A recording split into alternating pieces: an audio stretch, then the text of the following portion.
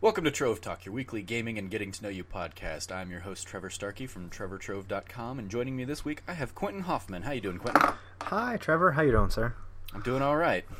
So, Quinten, tell people who you are, where you're from on the internets. So, who I am an 18-year-old.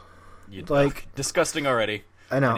I need to stop the show and just cancel this one. Wipe and just start a new slate on it.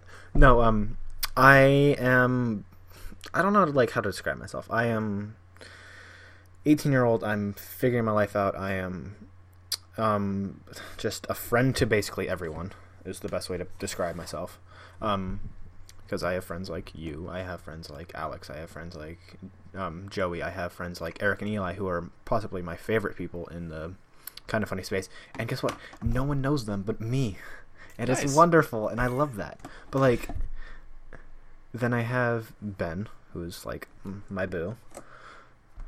Which is weird saying him like that. But then I am a community college kid. I'm, as I said, figuring my life out. But I have a podcast. Go listen to it. SoundCloud.com/breakfromreality. Shameless plug. Break from reality. That's what part of this is for. Yeah. But, the thing about that is, I've been doing so much of that stuff by myself and, getting a SoundCloud up and running and doing future projects, which I don't want to say out loud because I don't know if people are going to hear it. I know no one listens to my show. But, because okay. I checked the... Calm down. It takes time to build an audience, so don't take that as I'm not saying that. It's more for me as portfolio work. Oh, and just getting a better understanding of reading news and how to read news better and what not to avoid and when finding stories and stuff like that. That's what I mean. Gotcha. Is and as well as I am in the spot of trying to get back into writing again, which I need to do. I need to get back into writing. I need to be creative. I need to have this cycle where I'm doing things every week, and I need to do this because if I don't, then I'm slumped, then I feel bored, then I'm whatever, and then it's what am I gonna do? I can certainly relate to that. That's why Trevor Trove started in the first place, where I basically walked away from my kind of theater community past, and was ready for a change, and basically ultimately was I still need some kind of creative outlet. So yeah, I went back into writing and started doing that. So I'll tell you the same thing Alex tells everybody and told me, you're the one stopping you from doing it. So yep. Stop doing that. Just do it. Just do the writing. Doesn't have to be good. You don't have to put it out there for anybody if you don't want to, but get in the habit of doing it. You can be crazy like I was and write it and publish it daily for 300 plus days. Or you can just say no, I'm just going to write on this thing and maybe I'll work on it, a day over day over day, or I'll work on it one day and then I'll edit it and kind of clean it up and fix it and make it it's up to you if you ever want to publish it at all.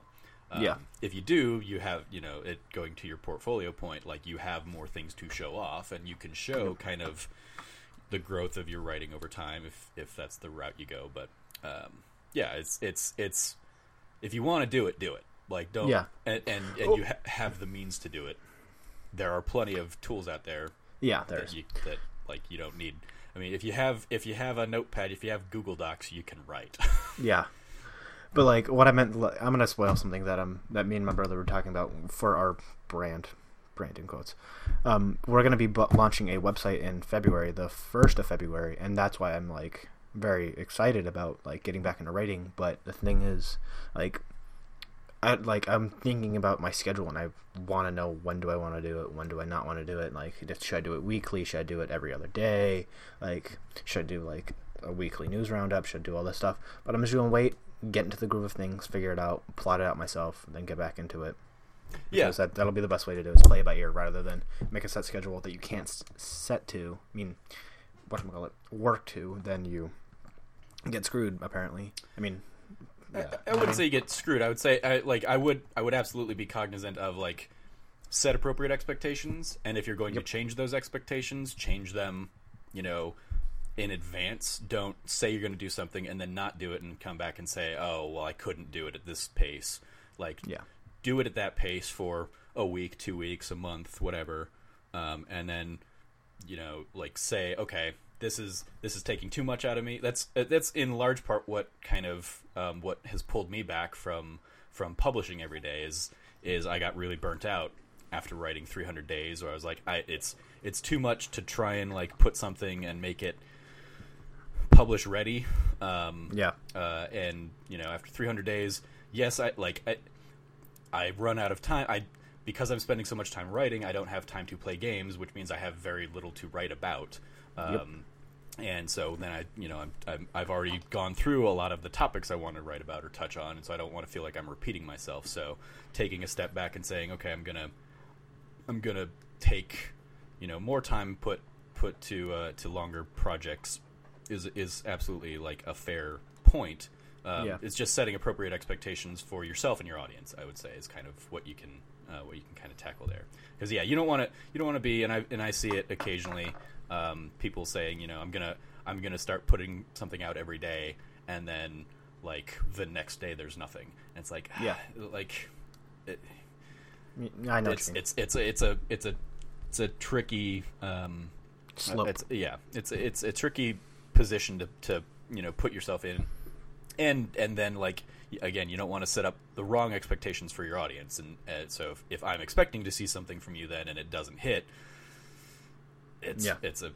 I'm like, well, okay, now the next time they say I'm going to give you something every day, I'm not going to trust them necessarily, based on this past precedent. But you can always like fight against precedents as well. Like whenever somebody's like, I don't want this to set a dangerous precedent, I'm like, that like. It only sets a precedent if you want it to set a precedent. Like, you can fight against that. You can say, I'm going to write something every day, and then you don't write something, and it's like shit. But you can come back, and then you start writing something every day, and then you tell people, hey, look, I've been writing something every day. So, yes, I missed a day back then. I'm sorry for that.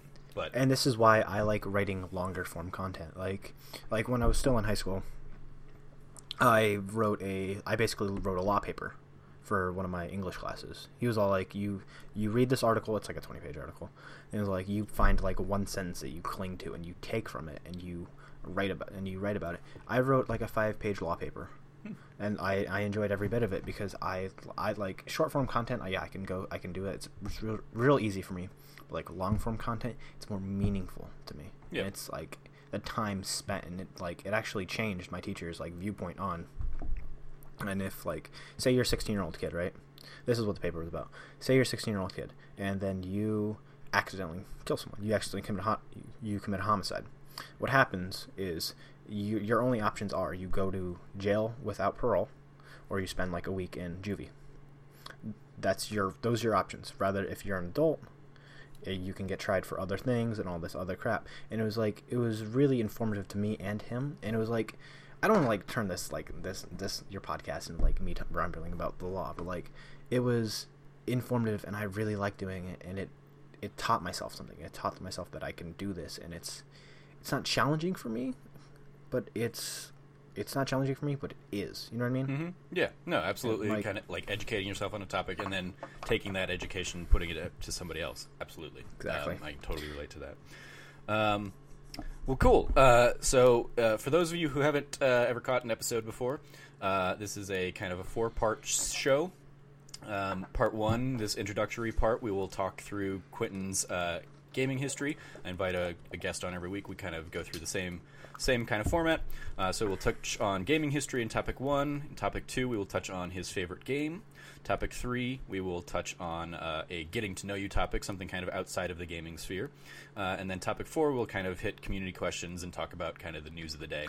A round table of sorts. Yes, a round table discussion.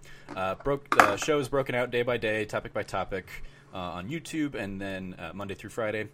And then I just got a good name for Trove Topics. Trove Topics? Starkey's Roundtable. Starkey's Roundtable? But it doesn't have the alliteration. I need the alliteration. I'm a sucker. No, but it Trevor, Trove, Snarky, Starkey. It's all of my... Like, if I was a nerd of the Roundtable still, working with the guys over at Nerds Online, the Nerds Roundtable absolutely makes sense. But... Yeah. Yeah, no. Trove Topics, it hits the alliteration hashtag for me. Sorry. Anyway, so topic by topic, day by day, Monday through Thursday, those go live, and then Friday, the full show goes live on YouTube and SoundCloud. It's magic. It's magic. Yeah. Okay. And yeah, that's the show.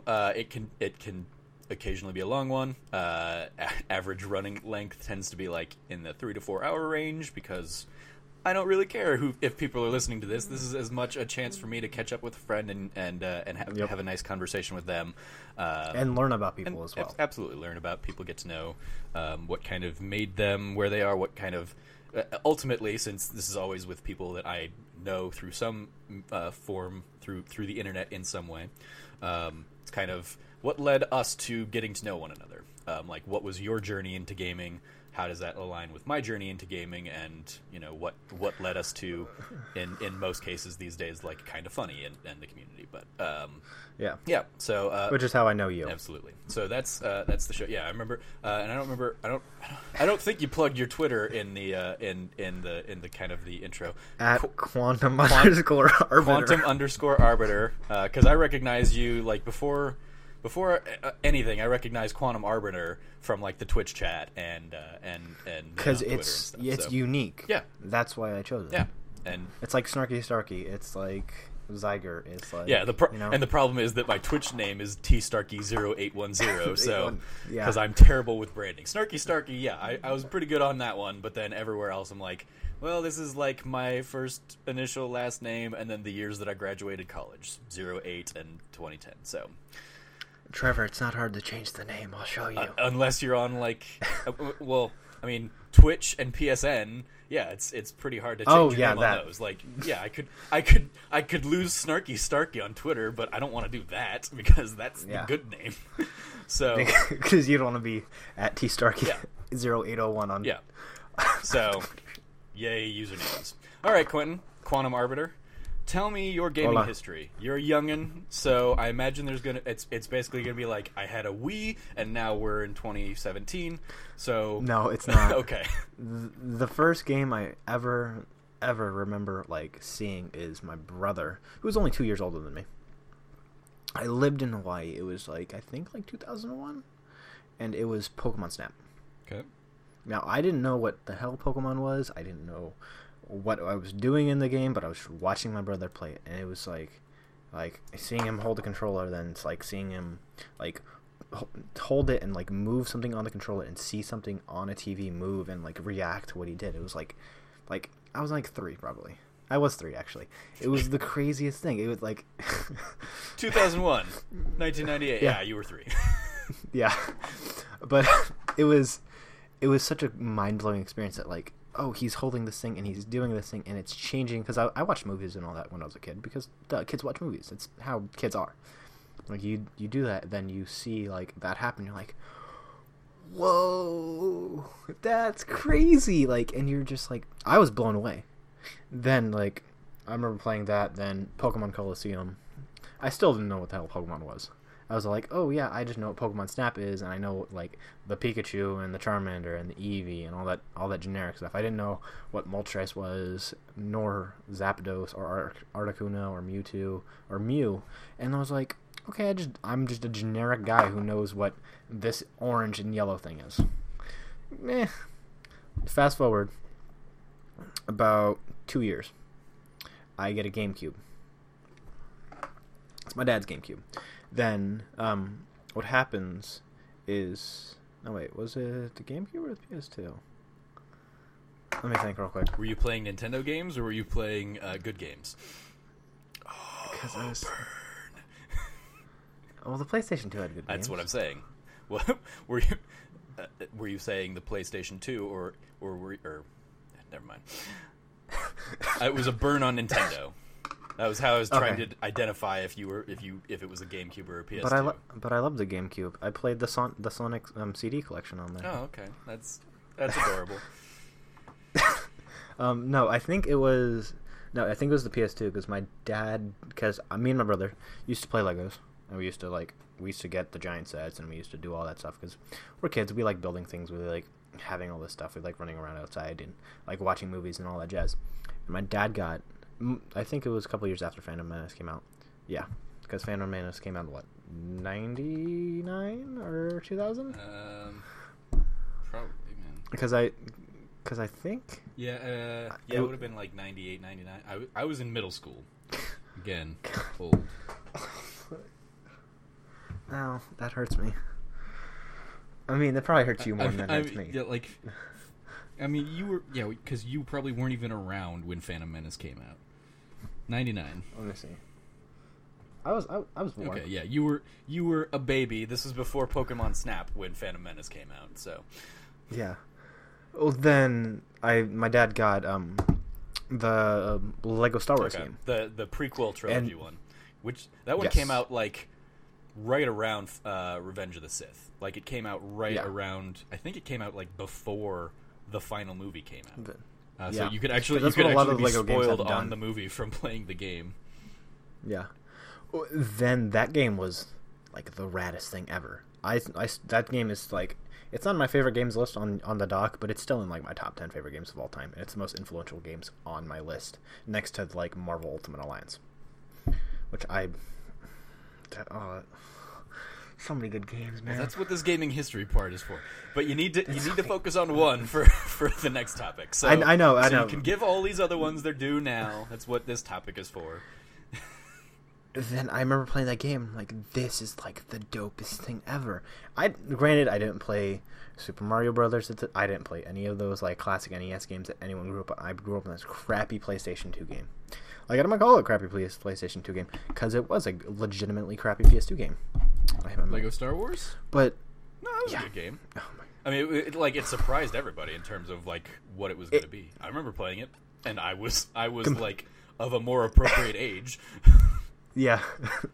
Granted, I was probably like, I don't know, 6 Lego Star Wars. Probably, yeah. I mean, you were probably like age appropriate for the game. I was age appropriate as a gamer.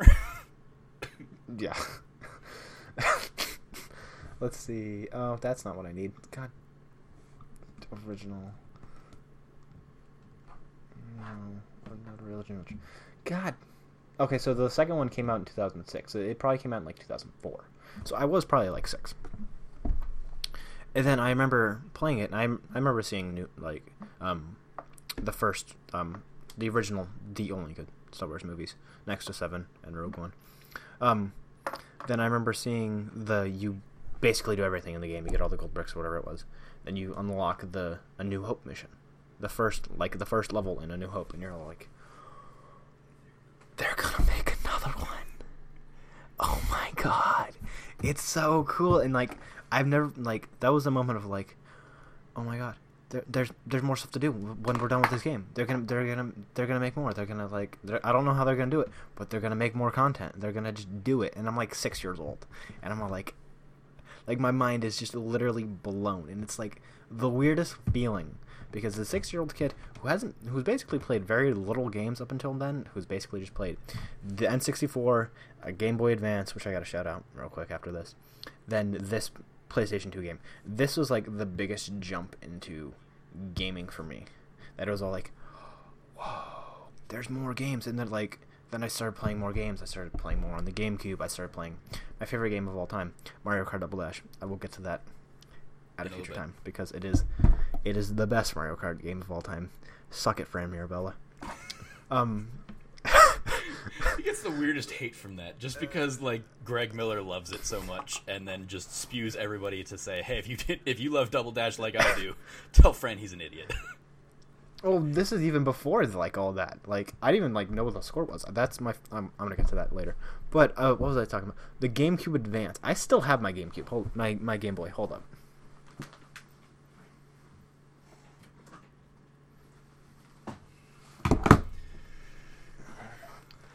I mean, if we're doing this while you show yours off, I will go grab mine. Oh, you're what? Your Game Boy?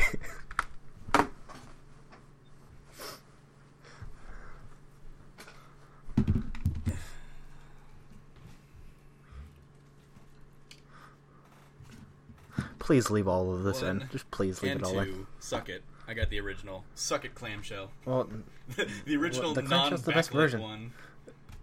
the clamshell sucks. Let's be clear. I mean, the clamshell doesn't suck. It's the best version. That's absolutely, absolutely the case. I'm just showing that yes, I am old and have them both still. Yeah, I know. Like this thing is like one of my favorite things of all time. Like I brought this to PSX because I was like, you know what, my Vita's probably dead. I don't want to charge it like every night just to play because the battery sucks. So I brought this instead. See, I argue that the DS that can play DS like the original DS where you can play DS and Game Boy Advance games is a far better system than this.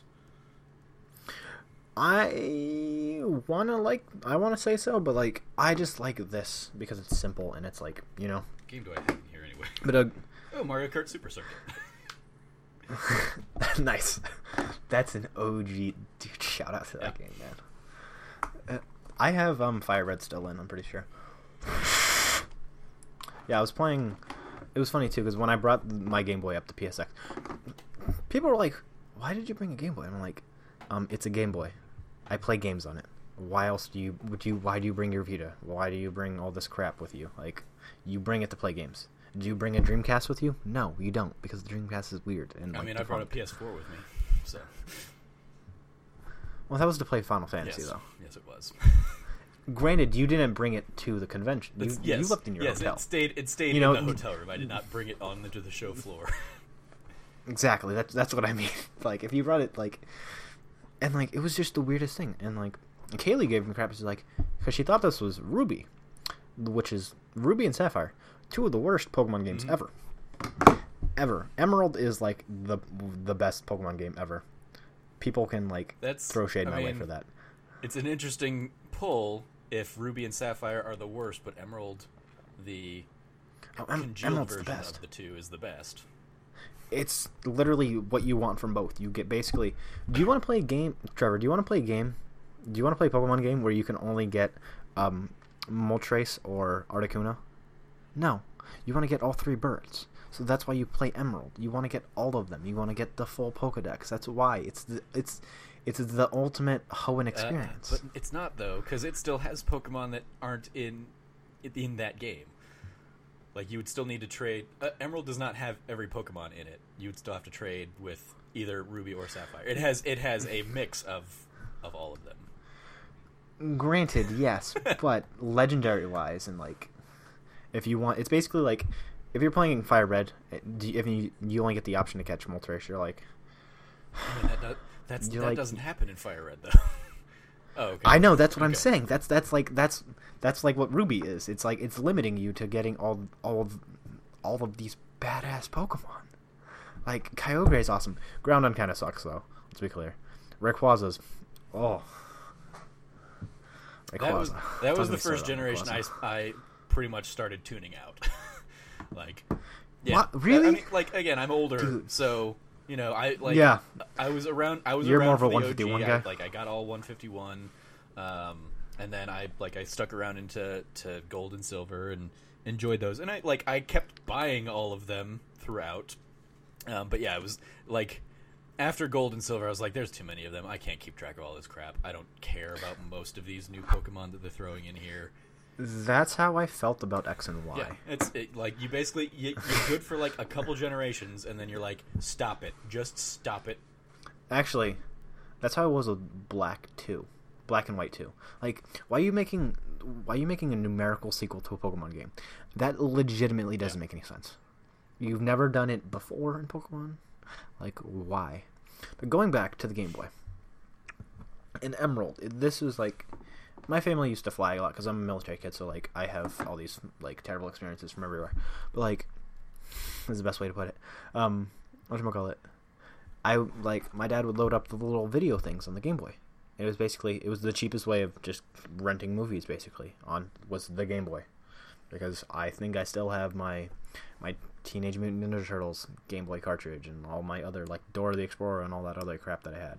Because it was just a cheap way of playing movies. And I'm like, oh, wait. I can play games on here, too? I don't even remember the Game Boy Advance having movies. What? What are you talking about? Oh, I'll show you. Hold on. I remember this being a PSP thing. Sure. Okay. Let me find it. I think I still have my PSP. I've got mine. It's over that away, though, so I'm not going to go and grab that. Let me go see if I can find it. Learning that Game Boy Advance had movies, huh? I remember the UMDs of the PSP, but I do not remember Game Boy Advance movies. So while he's doing that, I'm gonna Google it and see if he's full of crap before he comes back. No dice, but they're these gray, like, I kind of want to send you a Twitter message showing I'm Googling it right now. It's okay. Yeah, it's a gray. It's like the normal ones would come in that dark gray. They would come in light gray, and they would just say, like, they wouldn't have movies on them, but they would just have episodes of shows. It'd be like 3 episodes or whatever. But like as a kid, that's really cool. Like, yeah, video packs. You're watching like. Yep, don't remember those at all. And they were cheap too. Yeah. Trevor, there's so much y'all learning. Apparently. Pokemon Emerald's the best Pokemon game. That's arguably wrong. Okay, sir, what is the best Pokemon game? As we've discussed, like in the Zyger episode, Heart Gold and Soul Silver, because it gives you basically 2 games in one. I don't like going. Like, I don't want to. That'll be. I'll talk about those games later on.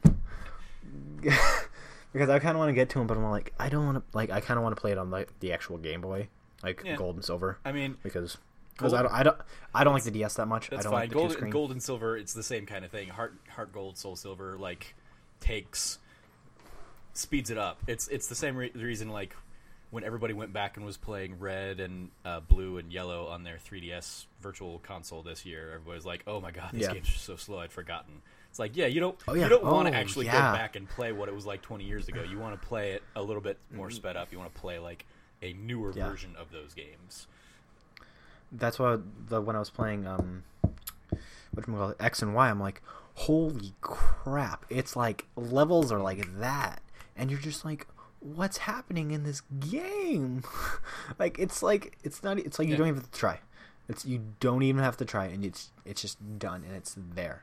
It's like, oh, you're leveled up. Oh, you're already level 36. Oh, you're going up against Elite 4. Oh, like, I want to grind. I want to work. And even that, like, I don't have the patience Pokemon for the grind anymore. Is where it comes down to for me, and with Pokemon in particular, because it's such a simplistic grind loop. I'm just like, I can't. It's such a basic grind loop. I can't dedicate like the first 4 hours to like just getting out of the first couple gyms or anything. And I admittedly I didn't play Sun and Moon, but I know it's like they switched it up, but it's still the same kind of. It's still Pokemon. It's Pokemon. And there's like you catch Pokemon and all that. That's where I'm at these days. I can't devote the better part of like 40 hours to playing essentially the same game I played 20 years ago. I wouldn't. The thing is, I wouldn't spend 40 hours though. I've spent hundreds of thousands of hours. But I'm saying just to complete the game and the story and whatnot. Oh god. I also don't have the. Oh my god. Like as much of a collectathon kind of person as I am. I tried to do one summer when I graduated in 2008. I was working at the Santa Fe Opera for the summer, and I took all of my cartridges with me. Wait, did you graduate high school or college? Okay. Yes. When you were 10, I know. I got it. Thanks. I was probably 9. Yeah, I mean 98. You like 9 or 10, whatever. But I took. Oh my god! I'm so sorry, Trevor. I took all of my systems with me, like all of my Game Boy systems with me, and was basically like prepared to try and collect all of them up to that point. And I want to say this was. I want to say like Black and White had come out or something like that. So I was probably up to that generation and was basically going to try and catch them all, and got very tired of that very quickly. No, I think you're thinking of Diamond. I definitely had Diamond and Pearl. I thought I had Black and White at that point. It might have been the Platinum. Maybe. It might have been the. But for whatever was out at that point, I was trying to like catch them all, and including. God, it's so rough, man. Especially if you're doing it now, like you have. If you're doing it now, if whoever's listening to this and you trying to do that now, you have the biggest balls I have ever seen a human being have, because there's over 1,000 Pokemon. Are there 1,000 now? With like that? That's that because prior to Sun and Moon, there was only 700 and something. There's so many, man. I don't think think they've crossed the 1,000 threshold yet, unless you're counting like every single variation of everything. But I wasn't gonna care about that. But yeah, that was like my, like, at one point I might try and do that, and then I started. I was like, oh nope, never mind. This is boring. I'm not gonna play the same game 5 times. I know there's 721 because I'm trying to collect all of them in Pokemon cards, and that's easier than it sounds. I will let you know that.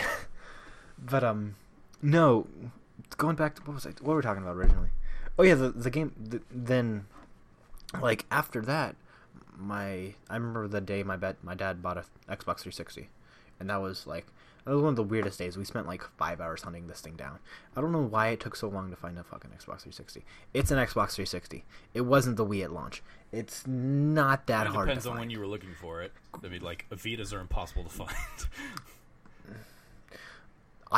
For me, because I just went to the store I went to the Target down my street, and like, it was there. I'm like, oh, I have a Vita now. Granted, it was like $200 and like something I play every other week. Yeah. But it's more like they're not always on store shelves, depending on when you're trying to buy it in the cycle of things. They're gonna, like, stores are gonna keep the popular stuff on the store shelves. So depending on when you were looking for your 360, I don't know. I think it was, I don't know, remember when it was, but it was just my dad bought it. I don't know what launch games he got, but I don't know. But I just remember that day very vividly. And I don't remember him playing it. He just, like, we got home really late from trying to find it. We just, like, left it alone. But then one day I was playing my GameCube. Granted, it's almost like, I think it's like, let me think. I think it's like 2010, and I'm still playing the goddamn GameCube. Well, if you're coming to PSX and still playing your DS, that doesn't stretch. Yeah, I know. Yeah, I know. I think it was like, because I think it was like 2008, and I was still playing the GameCube, like, because the GameCube's wonderful. It lasts forever. Then I remember my dad playing Marvel Ultimate Alliance. Like, I was just playing, me and my brother were playing Mario Kart Double Dash in the morning, and he was just playing Marvel Ultimate Alliance. I'm like, oh, what's this game? I was like, oh, it's like a Marvel mashup of all your favorite characters. Then it's just, whatchamacallit, like them fighting bad guys. I'm like, that sounds awesome. Like, 10-year-old me was like, 9 or 10-year-old me was like mind blown. This is the coolest thing. Like, video games had, like, you were moving stuff that was interacting in the environment and all that. Then you bring in these characters that I love. Oh my god.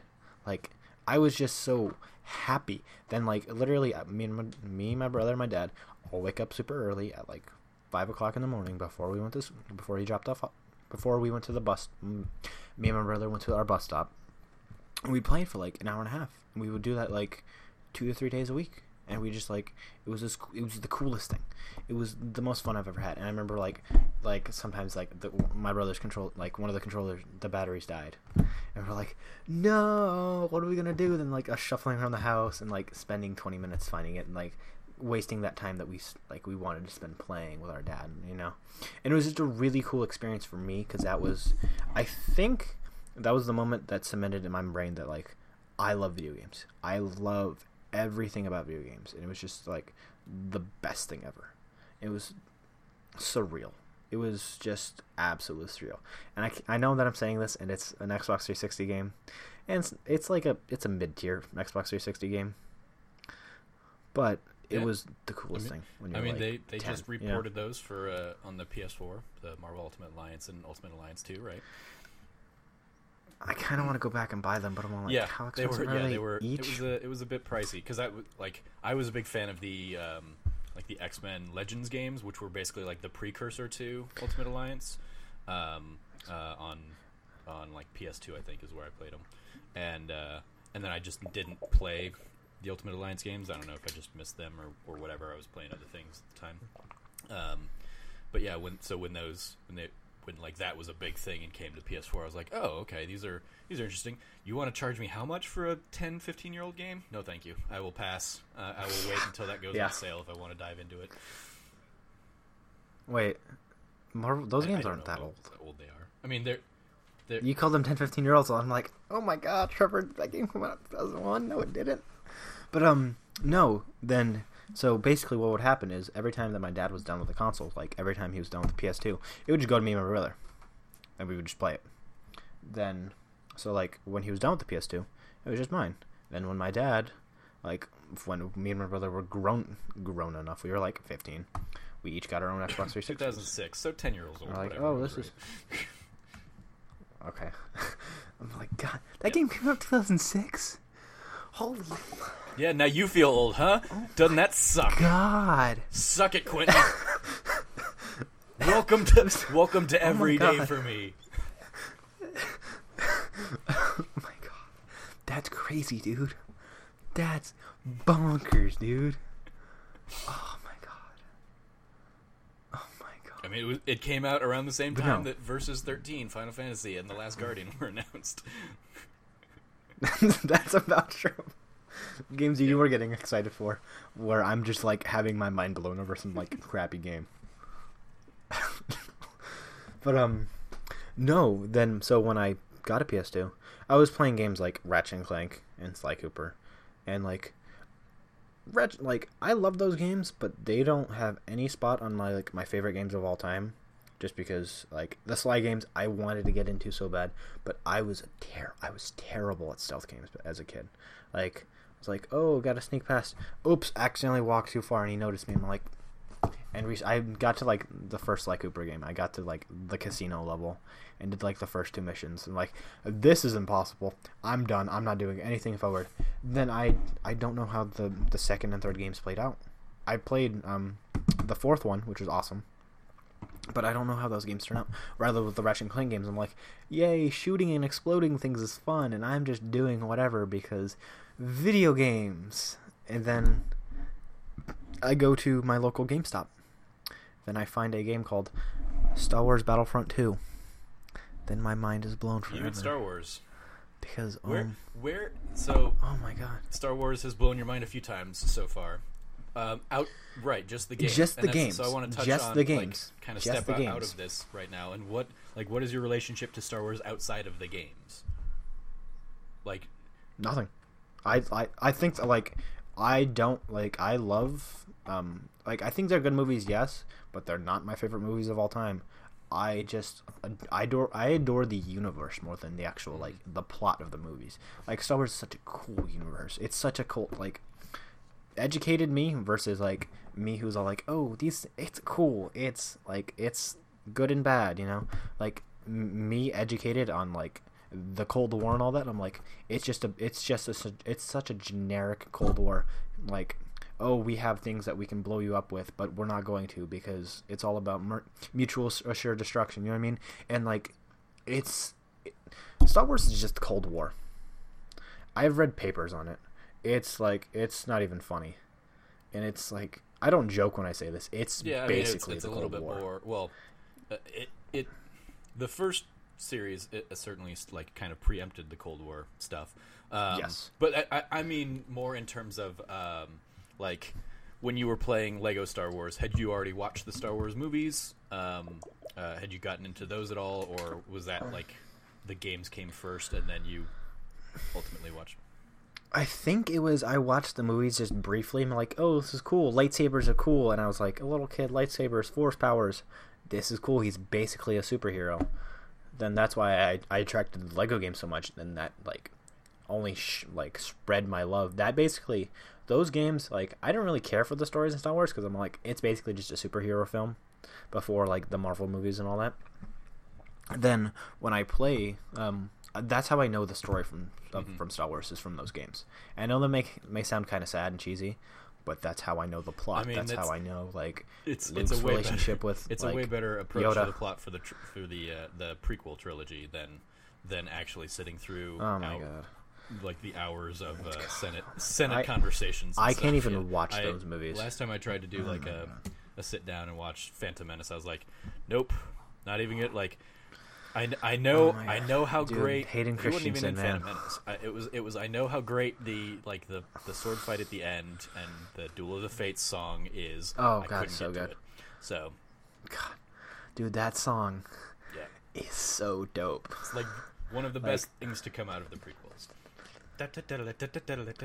Probably my next to the Imperial March, probably my favorite Star Wars song. I don't even know. I barely know the name of it, but I just I recognize it and I pick it up. But no, that's how that's just, I don't know why, but that's what attracted my love for Star Wars. Like, I'm not a big Star Wars guy. I'll show you my room. I have no Star Wars stuff. It's more like places I've been and like DC and posters and paintings. But like, I am not a big Star Wars guy. But these games were just all like, they're fun. Then Star Wars Battlefront 2 comes along. This game, it's going to be interesting because I played it. I have it. I remember playing it vaguely, but it like nothing jumps out as me as like, this is why everybody is pissed that like Star Wars Battlefront comes out, because Star Wars Battlefront 2 had all of this stuff and what the like. I was like, I don't remember any of that. Trust me, when you're Trevor, when you were my age, then you have it on the PlayStation 2 and you have someone to play split screen campaign with, then you're basically like playing online play, but you're playing in the other room, couch co-op, which is my favorite. That's my preferred way of playing multiplayer games, is couch co-op. But then like I'm playing this game with my brother. Also, spoiler alert, my brother and my dad, huge influences on my gaming. It's just how it is, and like my brother's my best friend and all that jazz. We won't get into that. But like playing this game with my brother, we're like, you know what? And we'd read everything from like the screens that basically told us the plot. There was no cutscenes in this game. It was just screens of text, and we would read it. And we're like, oh, then like you're playing that game, then you're like, oh wait, you're in the first episode. Then like 15 missions later, you're in the second episode, and you're on whatever planet it's called, and you're like, you see Boba Fett, and you're like, oh, that's the bad guy. That's Boba Fett. Then you basically go and like you go shoot at him or whatever. Then like 15 missions later, you're in episode 3. Then you're killing all the Jedi, which is rough. That was rough. Then you're playing as the guy, the stormtroopers who invade the Corvette that's on in New Hope. Then like it's just all this cool stuff, and it was like I felt like I was a part of the movies. Like, that was the coolest part about it, and that's what I love so much about it, is because it merged. Like, say you have the movies, right? Then you have the games, and basically just merged them together. It made them feel like this like super cohesive thing that helped me understand the story better and like the motivations. Because as a kid, I'm not gonna like, Star Wars, what's the plot? Like, I'm like, oh, cool, things are happening and people are getting like, So stuff have you like ever that. played like the Rogue Squadron games or anything like that? Okay, that's because like that's where I had that experience, was in playing stuff like that, or like Shadows of the Empire, where it was like, okay, I'm playing this ancillary character that is kind of tangentially related to the Star Wars games, and so yeah, like something like Rogue Squadron, where you're flying around the Battle of Hoth or something, or also I would play the I played the Star Wars arcade game that was like in arcades, where like, oh, those are fun, man. Those are fun, man. It's not like, I mean, like old gamers like myself, if you say Star Wars arcade game, you're thinking of like the more like 70s era one or 80s. No, era. I know which one you're talking about. One from like the 90s or 2000s or whatever, where it was basically like you're in there and you're going through each of kind of the original trilogy movies, like cutting through scenes and just shooting various enemies or. Yeah. I think I know of the 80s one better. It's the like that's where I had that kind of sense of immersion of like, oh, I'm playing these characters, or I'm playing a part in the Star Wars saga, compared to Battlefront 2, until you're kind of talking about it, I'm like, oh, that's right, because Battlefront you were playing as the Stormtroopers. I'd completely forgotten any of that stuff. Like, I don't remember, like, nothing from that campaign jumps out at me as like, oh, this was a defining, memorable moment. It's awesome that it does for you. But yeah, it's for where I was in my like, I don't know the plot, but it was again. I have it on PS2 late. Yeah, I was probably in high school or going into college or something like that. And so it's like I probably was. That's at a point where I was much more into like Grand Theft Auto games or something like that, where a shooter like that just like that wasn't what was leaping out at me. Yeah, I didn't play my first Grand Theft Auto game until last year. We will get to that. But I played Red Dead Redemption. So Star Wars Battlefront 2 makes all these amazing memories, and you and your brother kind of going through and playing. Okay. God, I love that game, man. Like, and it was just surreal. Like it was like the first time that I was actually immersed in a game. And like I don't get immersed now. Like I'll get immersed in Stardew Valley by like putting out my sprinkler pattern and my scarecrow pattern. Because I'm like, I don't want to do this out in the game and like waste time in the day. You know what I mean? And I'll get a notepad then write it on there. But no, it was the coolest thing, man. I'm telling you, it was the coolest thing. And it was like, then I play games like The Force Unleashed. Yeah, which is another fantastic game. And I'm like, oh, there's a Star Wars game with an actual story and cutscenes? I'm the in. Expansion pack like, that they actually just sold you as a granted, full game for Force Unleashed 2. Oh my god. Don't get me started on like that crap. Oh my god. No, Force Unleashed was a great game. I love playing it. Yeah. But then, the first one was fantastic. Like, you're pulling down the Star Destroyer, you're like, this guy's unstoppable. What can he not do? Then Darth Vader walks up and just basically that's kills what him. he can do. Like, okay, got it. What? Yeah, exactly. But like Vader can't do that. Like, yeah, Star Killer. Okay. Yeah, but which is also a great name for a character. It was Star Killer. God, it's one of the. But I want to say that was like the original name for Luke Skywalker, was Luke Starkiller. I want to say in like an early draft of the original script. I think that's where that name got pulled from. If my Star Wars lore is being good to me. There you go. Let's go to the Wikipedia. Luke Starkiller. It was Adventures of the Starkiller Saga 1 Star Wars. It was the second draft of the film that would become Star Wars A New Hope. Yep. Luke Starkiller. Original name there. Yep. So yeah, they cool, took that. It's, I mean, in the same way that like now in a post Rogue One world, like a lot of the things that Gary Whitta and the other writers kind of peppered into that pay homage to like the history of Star Wars. Like when they're talking about the the Temple of the Wills, that's a reference to another like early draft of Star Wars being like the Journal of the Wills or something like that.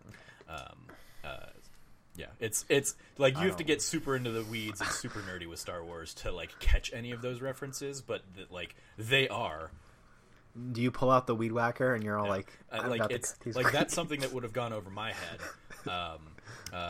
until reading Easter eggs and seeing about it. I'm like, oh yeah, okay. Like I did know that as like as a tidbit, but I didn't.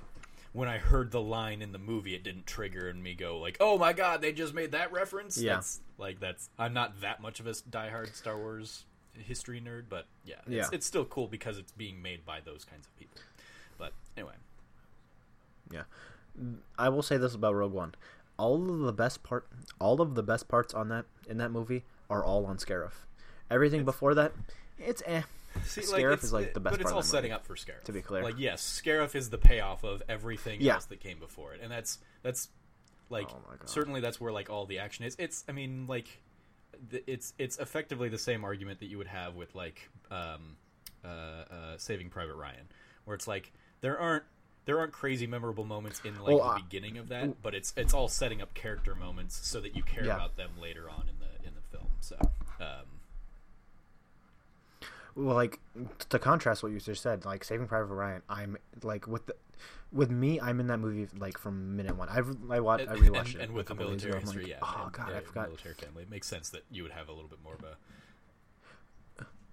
Well, no, it's not even that. Like my dad's in the Navy. It's like he's not in the Marines or any of that crap. But like, and like for me, like I don't know a majority of what my dad does because it's all basically secret squirrel stuff. I can't know. You can't know. Like who can know? Just him. But like. Personally, that has nothing to do with it. It's just that movie is so impactful and different. It's just true, and like that's what I like about it. And like And also, I'm like, when I watch that movie, I'm like, oh yeah, Vin Diesel's in it. And then there's him trying to save that kid. Then he gets shot. Yeah, and none of that, like, I've watched the movie once. None of Vin that, Diesel. like, none of that resonates with me or sticks. Yeah. I'm like, oh yeah, that's, I can kind of remember Vin Diesel being in that movie. It's just crazy. Like, a handful of the other, like, people that were on the cusp of breaking out into something else. But, like, for me, really, that movie's like, okay, I remember Tom Hanks was in it, and I remember Matt Damon was Ryan. And that's about what I remember about that movie. So it's just a comparison to kind of like there is an ensemble there that is being built up in that first hour of the film, and then you hit that kind of third act, and that's what a good then like, that's what clicks. Suicide Squad was missing for me, for example, is that like. And we don't need to rag on that. Like, it just doesn't need to turn into it. But that's like it's filmmaking kind of 101. Is that if you're doing a good job in Act 1 and Act 2, then Act 3 is all about the payoff. And I mean, like, same with like Avengers was you had like Act 1 and Act 2 is setting up the team dynamic, and then Act 3 is like all New York, and that's where everything kind of kicks into high gear.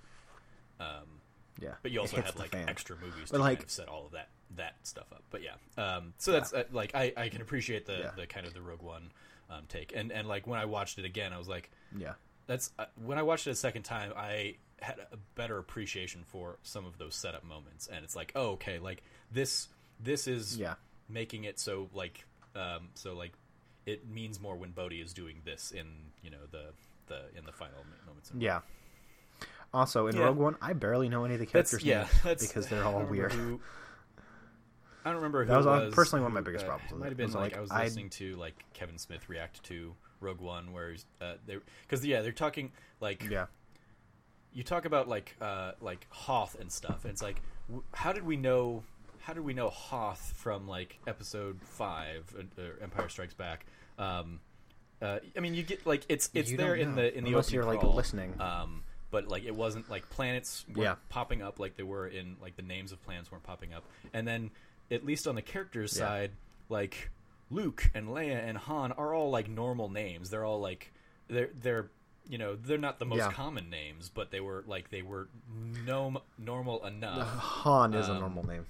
Like Solo is a word as opposed to Jyn Erso, where it's like that is not a normal person's name in any sense. So it went a little down the Star Wars like alien naming rabbit hole to and at the same, but I still appreciate the movie. But like at the same point, there's kind of beautiful thematic symmetry to the fact that like you don't know those people's names, and in the grander scheme, like those people died for what happens in A New Hope. Spoilers, spoilers. Sorry, which for is Rogue possibly One. the but it's like that you don't. Yeah. If you haven't seen a 1990, it's a movie that came out in 1977. But Rogue One and how that plays out, it wasn't a known quantity. But so the fact that you have those characters that are kind of like forgettable, possibly by design, it is like ties into the larger kind of lore of the universe as a whole. Yeah. And it helps with the ending as well, which basically spoiler. That was the spoiler I was calling out earlier. Was after I said, oh yeah, I mean like all these people die for this cause. Yeah, and like it helped me. That movie helped me appreciate like kind of the setup that was Episode 3, because it was just like, oh, Episode 3, then you see, or whatever movie it was that they had the Death Star plans in it. Then you see Sidious and you see Vader. Like, oh, it's like. It's trying to set up, but like it's kind of not. But then it felt sort of like okay, these movies are crap, but we're just gonna give this to you, and it kind of paid off. All right. Well, and that's aside what I liked about it. So stepping back from the Star Wars Rogue One tangent. Going back to the Saving Private Ryan. Saving Private Ryan made me appreciate Band of Brothers. But those are like they're all three of those are kind of the war story, like that narrative, that kind of story that those kinds of stories that you got out of like a World War II setting, this just like the original Star Wars was very much built as a response to like the Nazi regime and World War II kind of iconography. Yeah, like Rogue One is absolutely kind of like embracing that as well, and it is the beaches of Normandy. Like that's what Scarif is. It's that. I got more of a Vietnam vibe. Yes, I can. I could absolutely. I mean, given the tropical setting in there as well, and the guerrilla warfare. Oh, it's not even that. It's just yes, and like how they basically did it because they only needed to, and there was no like it wouldn't help out anyone else but them. That's the thing, and like not a lot of people approved it. That's another thing about it. It was all the political stuff, and like it just felt very close to like, oh, it feels like Vietnam because not a lot of people who are in the actual rebellion want it, as well as like none of the people like in the army or whatever, like in their actual like little like I don't want to call them plebs, but plebs in the rebellion, like want to be there, you know. And it was like that was very much like the military's response to Vietnam, like we don't really want to be there. It was like the government's response that's like we don't really want to be there, but do we need to be there? Sure. And they just did it anyways, and like that's what gave me that Vietnam vibe. You know what I mean? Well, taking it back to video games, we kind of scattered off track for a little bit there. So Star Wars, absolutely. It was wonderful. Absolutely. I like talking about it though. It's a getting to know you podcast. Yeah. There you go. It's like pockets full of soup. So back to like Star Wars Battlefront, it becomes a very pivotal experience for you with your brother. Oh yeah, Star Wars. Yeah. That's where the step from. So you're playing that. You're on to Force Unleashed. We touched on a little bit. What kind of other? So we're still kind of in the PS2, Xbox. I mean, like PS2, PS3, Xbox 360. I'm off and on because then so let's get into the Wii. Oh man, the Wii sucks. The Wii sucks. I got a Wii. My brother's like, oh yeah, Wii's gonna be fun. We played like Wii Sports like twice, and we're like we had it for maybe 5 years. Barely played it, barely touched it, and it was just like you're like it's not fun. I like a controller. I like doing things with the controller. I don't like waving it around looking like a jackass. Like. No. Did you play like Mario Galaxy or anything on there? Then because those are the games I remember. I remember Mario Galaxy, Mario Galaxy 2, Super Paper Mario. I think was the Paper Mario on that one, which is like it. Yes, it used like the Wiimote a little bit, but it was much more like the games that I gravitated to on the Wii were much more like these are controller games, and you're just using a weird looking controller for them. Or a controller in two parts, basically. But yeah, those are the Wii like the Wii standouts for me. But like, I mean, like Zelda, Twilight Princess, or Skyward Sword, I didn't play either of those. So I didn't play either of them, and I kind of want to. But like when I was what was I about to say? I don't know. What was I about to say? I've not honed my mind reading skills quite yet. Okay, I was about to say this. My first and only 3D Mario game. It's not on the Wii. It was Super Mario Sunshine, a game that I still have yet to beat because that game. I never played it, so hard. I can't speak to it. Oh my god, it's like there's this part where. But like, is it hard for like when you were like for the age you were? Oh no, it's just blatantly hard. Like it's easy up to a point. Then you're like, okay. Then you get to the booze mansion, and you're on this little shore, and you have to like clean up all these booze. Then you have to spray booze, which only like then they turn into little platforms, and you have to platform. Then you have to keep doing that, and it's a giant pain in the ass because you have to keep looking at them. Then you have to keep going up. Then you get into the Paint Mario stage, and it's all like, oh yeah, here you go. All that hard work you did, nothing, and you die. You have to restart the stage, and you're like, what?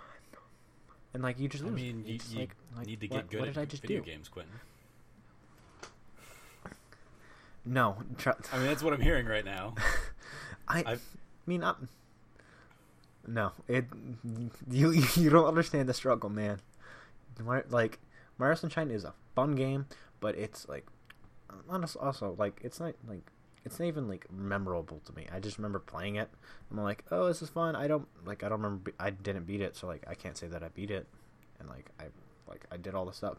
But like I can understand like watching stuff like Mario 64 Let's Plays and like speedruns. I'm like, oh, I can totally see where Mario 60 where this just basically is just a Mario 64 ripoff. But like with Mario 64, you have you have the same kinds of platforming pains in the butt that like you just have to figure out the way around it to get through it. Yeah, as well as like the secret stars and all that jazz. But like, I don't like personally. I don't like using guides on games unless I have to, and that's one of those games. I didn't really know what a guide was. I played Mario 64 Sans guide back in those days. Now I'll jump on a guide without a guide, Sans guide. What's that? Like if you do something sans something, it's just without that thing. There you go. I'm learning, guys. Like I would play it without a guide back in my day. But like when I oh yeah. Are you rocking that banjo? When I revisited the game in a rocker 6 or 7 years ago or something, and just decided like, oh, I want to play. Like it was, my girlfriend at the time had her N64, and so like I pulled it out and was like, oh, I'm gonna play like Mario again, and I was like, I don't really have the patience to like try and remember where all of these secret stars are and stuff, so I'm just gonna like. I want to do the completionist run, but I don't want to waste my time doing it. Like I've done it before, so let me just figure out where. Yeah. But if you're jumping into a 3D Mario game and you don't know what the hell you're doing, ooh man, you're in a rough spot. Oh, yeah. You are in a rough spot trying to get all those stars. I mean, it is hard. I can't speak to Sunshine, but like the Super Mario 64 isn't too terrible on it because. At least in the levels themselves, like the name of the star comes up to give you a pretty good hint of like this is where you need like this is the star that's at the end of the eel's tail or something like that. So it's like, oh, okay, that eel that's in that underwater level, I need to figure out a way to get him out. And yep, there's the star at the end of it, and now I just need to swim after him and to grab it. It's like they do a good job, and I want to say like the Galaxy games were the same. Again, I can't speak to Sunshine, so I don't know what that kind of collect-a-thon mechanic was, but it's been so long since I played it that like I don't know if it did. I don't know if it doesn't because it's been like. Also, I have kind of bad memory after You're young. 5 years. That's not going to get better. Like, so. Oh, I know, but like, so I don't know if it did. All I remember is like, oh, you had to race this one guy who's basically just a cheating turd. Then it was all that jazz. So, from there, let's jump into the 360 generation, which is the Wii and the PS3. Granted, I did not play a PS3, but the 360 generation is when I first realized that, wow, there's actually video games on the PS3 that I'm interested in, but I don't own a PS3 because I don't have a job. Because you were 12, you don't have a job, oh darn. Just the control, because the... Oh no, my parents aren't slumming me in the mines. That's what a paper route or lawn mowing was for. No. Well, in my neighborhood, it was kind of hard because I moved into a neighborhood and kids already got the angle on that. And it was, so, yeah. Plus, the neighbors didn't like my family because our political beliefs. Because we are very liberal people, and we moved into the South during when Obama was elected. So that's all you need. That's all you need to know. Yeah. So that's why. But no. And the 360 generation is possibly like the freshest in my mind because I played by like the first BioShock maybe in 2012, and I played the original Mass Effect, which is the best Mass Effect game. Have no one ever disagree tell you that. And we've already had a favorite games topic on here about Mass Effect 2 being the best of the series, but even that I don't necessarily agree with. I like who Frank Pisani put Mass Effect 2. Yeah, it was his favorite game. His favorite game was actually Persona 4, but we had just done Persona 4 with Alex, so it's like, okay, well, what else is on the list? And so yeah, we did Mass Effect 2. And I stand by Mass Effect 3, not because of the ending and all the shit that gets, even though it's like that's unruly. I've got like halfway through like, Mass Effect 3 and that is the culmination of all of those. It's in the same way that like Uncharted 4 is the best Uncharted for me. It's because it's all of these characters I love and getting to see kind of the end of their story in Mass Effect 3. That's why Mass Effect 3 stands out. Mass Effect 1, like I played Mass Effect 1 after I played Mass Effect 2, and it was really rough to go back to. And that was was then when it had just, or like when it was still like relatively fresh. It was like I think they got rid of a lot of the right stuff when they went to Mass Effect 2. Well, okay. This is how I'm going to put it.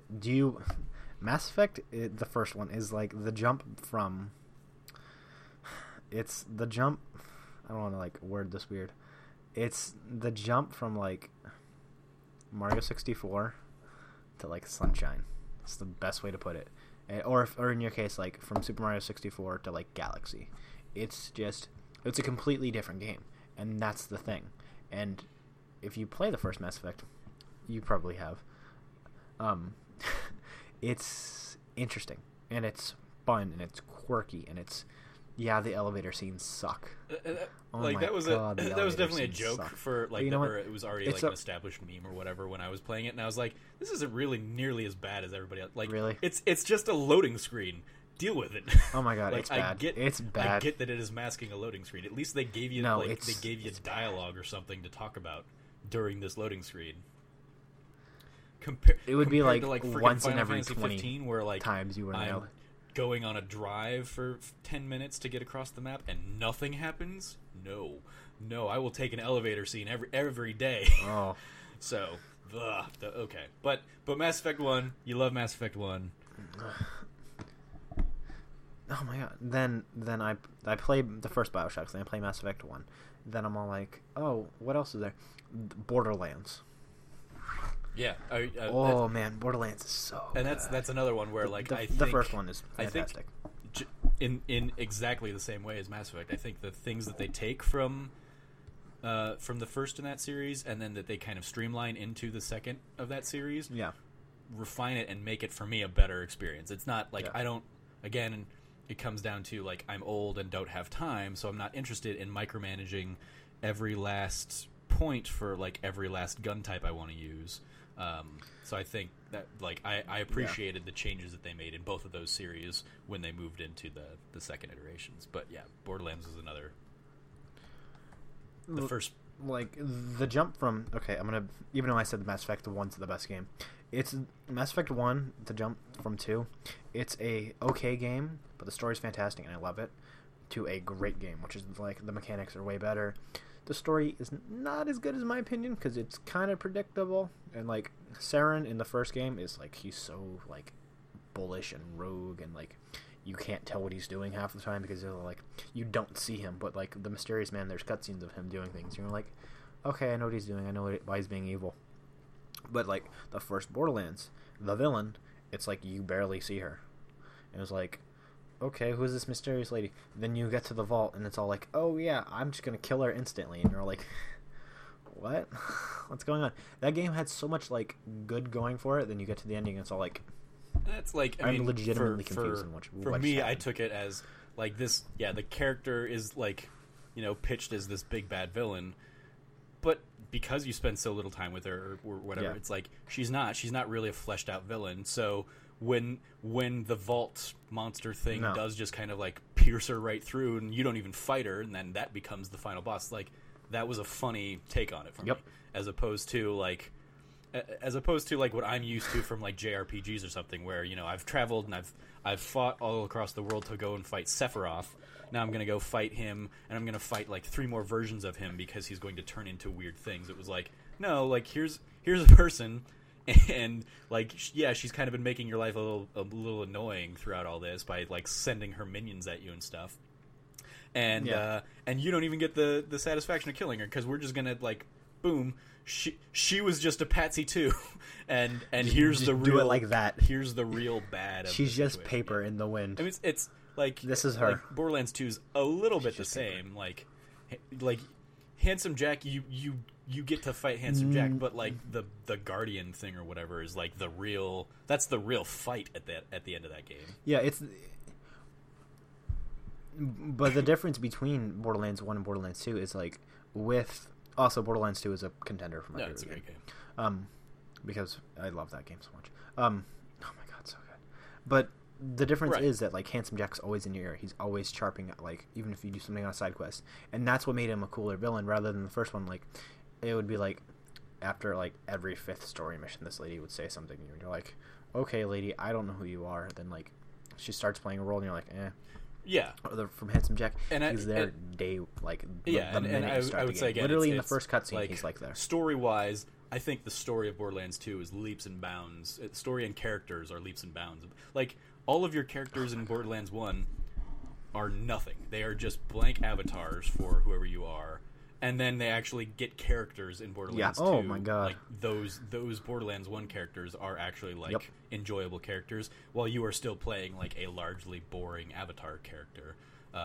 So that's why I liked in continuing it on into like the pre-sequel or something. It's like then pre-sequel, for as much like crap as that game gets, like at least your characters are also being fleshed out as all of the other characters are being fleshed out. You are commenting on the story. Yeah. Your character has an opinion on things and interacts with whatever dialogue is going on in that game. Yeah. So it's like story-wise, Borderlands I think has gotten better each time, and I think like the first Borderlands was very much, I don't know if you played Titanfall 2 this year, but like a lot of the grief that Titanfall 2 has gotten was like, oh, the bosses don't mean anything. They're just like they're there, and then they're end level bosses. Like they're bosses. Like, I mean, that's not like. Guess what? It's a video game. The intent what of more Titanfall do you is want? not to like give you this like deep relationship with those bosses. Like you. No. Like were you gonna say it's not Mega Man? It's not Mega. It's. Exactly. Yeah, or are you gonna like? That's literally like, what Mega Man is. That's what I was you literally fight these guys. You go through the whole level and you battle these guys. Or and then you're gonna complain. Like, they are not characters. There's not a like or Iceman or Fireman. Yeah. So that was your connections to Dr. Wily. And I know somebody like Colin Moore would hate that parallel, but he does not objectively look at anything Mega Man related. It's true. Very much it's absolutely his true. Nostalgia goggles. And opinions are entitled to your own, but like as someone who's I didn't play Mega Man 1, I played Mega Man 2. I tried to play Mega Man 3. I'm like I like Mega Man 2 better because it's just funner, but like I've seen stuff and I've heard people talk about Titanfall. I'm like, it's basically just Mega Man. I mean, not it's the a first person Mega Man. You don't get to choose like. I mean, granted, you don't get any abilities or anything like that. But it is basically just a boss rush kind of, or not even a boss rush kind of game, but it is just like it is a very old school kind of game in that there's just a final boss at the end of each level that it's like again this isn't a reference you're gonna catch because it's way before your time, but like Final Fight or something like that, where it's you just go through those arcadey kinds of levels and you fight. Yeah. I was about to say TMNT, Turtles in Time, Ninja Turtles games, The Simpsons, X-Men. Yeah, it's those arcade or the X-Men games fighters where it's like you go through the level and at the end of the level there's a boss. It's not a boss that you necessarily had like that was like taunting you and you were like you had this deep intimate relationship with. It's just like this is the guy who's been throwing all of these minions at you, so now you get to go kill him and then move on to the next boss. Anyway, that's what like Borderlands, the first Borderlands was for me it was very much in that same kind of vein. It's like they give you fun little like cutscenes or like fun little introduction moments for each of those bosses to give them a little bit of extra character, but it's like they're all forgettable. Yeah, it's like Nine Toes. He has 9 toes, but he has 3 balls. Like personally, that's like the thing that stands out most of my mind because I'm like, oh my god, they just made a tripod joke in a video game. This isn't Austin Powers. Like they made a joke about a guy having 3 balls. Like serious. I literally paused the game and was beside myself laughing. And my brother walks in and is like, "What are you doing?" I'm like, "I'm laughing. Read the screen." Then he just starts laughing with me. Like, It's just the weirdest thing because you're playing a video game and then it just doesn't take itself seriously. And it just doesn't the whole game. Then you play Borderlands 2 and you're like, wow, this game is just not taking itself seriously one bit. Play the pre-sequel, it's taking itself kind of serious. I don't see pre-sequels taking itself seriously. I see pre-sequel as like very much in the same vein as Borderlands 2. The writing isn't as sharp, but it's still like off the wall insanity and stupidness. Here's your move. But, come on now. It's not a butt stomp. Stop saying it's okay. Yeah, it's totally a butt stomp. Yeah, it is a butt stomp. But no, that was like, and I remember getting that game day one very vividly. I was so stoked. Do you remember that show? Whatever it was called. It was the show on Spike. What's it called? I don't know. It was the video game show. I don't know, but there's a trailer for Borderlands 2, and it's to the Lion King A Wimbo Way. I watched that trailer, I don't know, close to like 1,000 times probably. Mm-hmm. It's so, if you haven't seen it, it's a really good trailer, and it's like it sets you up just for like the blatant action that is that game, and it was really cool. And like that was the first trailer that, like, I personally don't get really anticipated for games. I might have to change my mind so that the lighting looks better in here, but I don't get anticipated for games. Like, if you listen to my top 10 or if you like listen to me talk about games, I get excited about games like 2 weeks before they come out, because that's how I feel about hype, and I feel about that whole, I say hype, but it's in quotes, but like anticipation, like that's how I feel about it, you know? I feel that's the proper way to like dress yourself for that kind of stuff. When you've given your, for example, given your love of Star Wars Battlefront, like when a new Star Wars Battlefront got announced, were you excited for it? Yeah. Granted, I was, yes, but then I started playing it, and I'm like, it's multiplayer only, like, right? And I'm not gonna call it a bad game, but it's not what I want. I still bought the game. I still bought the season pass. To get excited for something based on past experience or based on what you want something to be. Absolutely. So it's based on nostalgia. Like, yeah. Hype culture in and of itself is dumb. It gets out of hand very quickly, but it's okay to be excited for things. Is kind of my takeaway. Yes. But don't don't judge a thing based on the excitement you had for it. If that excitement was like unrealistic or like it's if I wanted Final Fantasy 15 to be a turn-based throwback to an older era of Final Fantasy games and judged it, that's what I would love, but I know that it would be unrealistic of me to judge that game. Huh? Tactics 2? Square Enix? It would be unrealistic of me to judge the game for not being that, because that was not the intent of what they were trying to make with that game. Exactly. So that's where where I think the lines need to be blurred. No Man's Sky was certainly its own unique case, because they did kind of present certain elements that then end up not being in that game. Yes, and there was that foggy wall that like no one really saw past, and like people were confused about. I still own No Man's Sky. I kind of dabble in every now and then, but like for me it's just Minecraft, and I don't like Minecraft that much. But I'll play a game like Stardew Valley. There's I don't want to call it like Minecraft, but it's very similar to Minecraft. Absolutely, it's a mix of Harvest. It's more of a Harvest Moon thing, which I've never played. But that's where I sit on hype culture. Is that like don't like it's okay to be excited about something. It's okay to be excited for something, but don't let that excitement run away with itself, and then like don't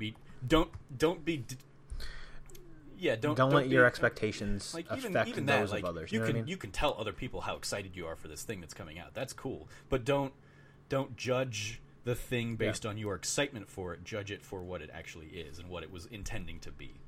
Is kind of so that's like going to my Final Fantasy 15 example. Like I didn't judge that game and like tear it apart in my review of it for it not being a Final Fantasy for what you wanted it to be, 7 era kind of game, or Final Fantasy 6 or whatever.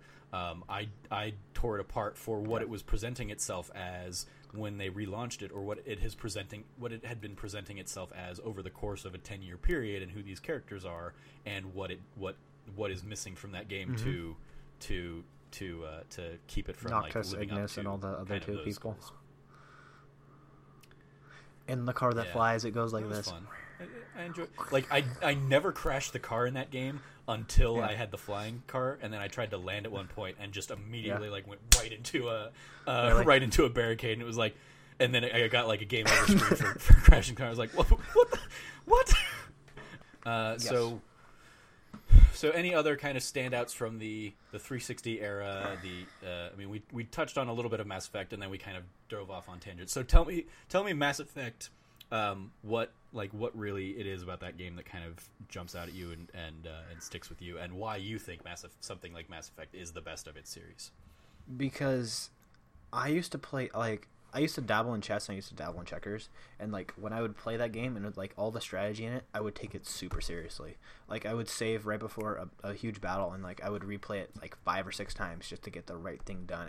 Move to the guy to the right spot, kill a guy, do a thing like that, and have it all like laid out in my head. Then just do it and execute it and be like, beautiful, I did this. I spent 30 minutes to do something that probably took me like 5 minutes to do. And it was just, for me, it was cool, and it was like, it was setting all that stuff up.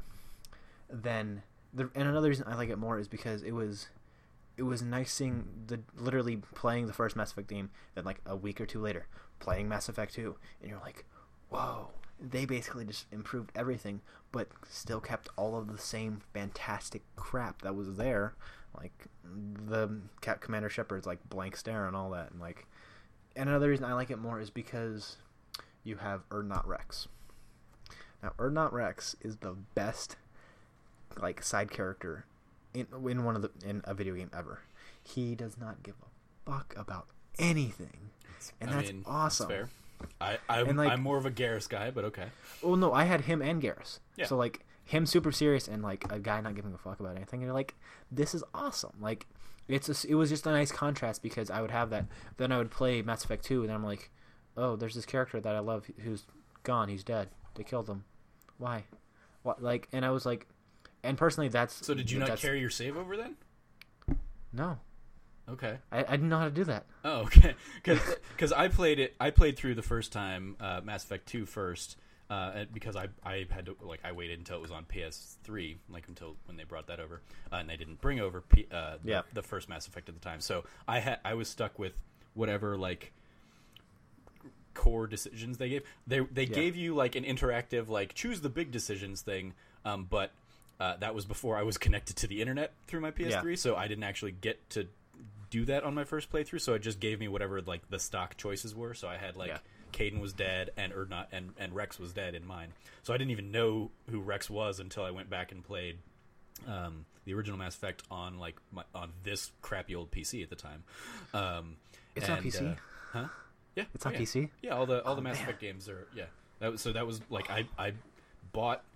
I was like, okay, well, like I'm a sucker for this story, so I want to know like all of the things that like went into this story. So yeah, I played through the first Mass Effect on PC. Had a much better appreciation. Got to know characters that I didn't know from. Got to know who Ashley was, because if you only play Mass Effect 2, like all you get of Ashley is like the little snippet on Horizon or whatever. Where she's pissed at you for whatever reason. It's like, what? Like, I don't know why I don't know who you are already. And I saved the bomb, you or this other guy, and I don't like the other guy because I want to bang you. Yeah. But yeah, it was getting to know those characters from the first game, and then it was like, oh, well, crap, because I'm not going to keep playing through the games on PC and carry that on. But then when Mass Effect 3 came out and they finally brought Mass Effect 1 to PlayStation, PS3, to the PS3, I did like a full playthrough of all 3 of those games on that system again. Or actually, I think I did 2. I think I did like a Paragon run of all 3 games and a Renegade run of all 3 games. And I loved something that I didn't get until the first Mass Effect came onto the system and I could play them all in one place, was like all of the little side things that you can do in that first game, like that carries over. You get to see so many of those characters that they come back or whatever. The guy who's like your number one fan or whatever, like if you don't play the first game and don't interact with him in the first game, like you don't see him in 2 or 3 at all. Like so it was getting to see kind of how they how they took those little instances from each game and carried them through the entire series. Again, that's like, so Mass Effect 3 being like the culmination of all that, and bringing everybody forward from all of those games is what makes that stand out as the best game for me.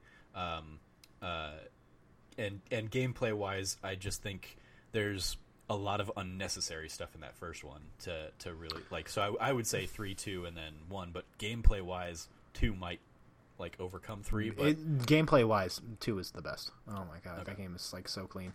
But like, and that's another reason I like it, is because I played the second one, and I try to do everything that I can in that game, because I'm a kid. I have tons of time to spare after school. I don't have any homework.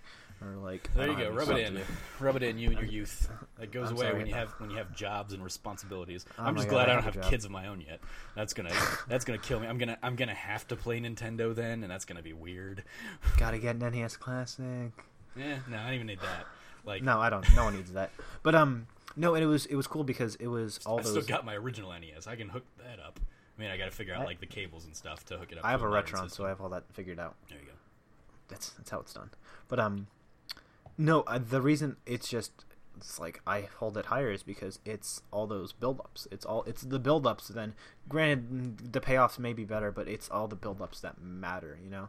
And like, it's all the character development that matters. And it was just all the right places and the right steps and all that jazz. Literally in that first game, that improved how I enjoyed the further games. It was basically just that. Oh, you're doing 95. Basically, it's 95% of the stuff that I love. Then it's 5% of everything else just moving towards it, and it's like, oh yeah, I love all these characters, and I don't know why. I just do. I just like that game more. Okay, like that's fair. I don't know why.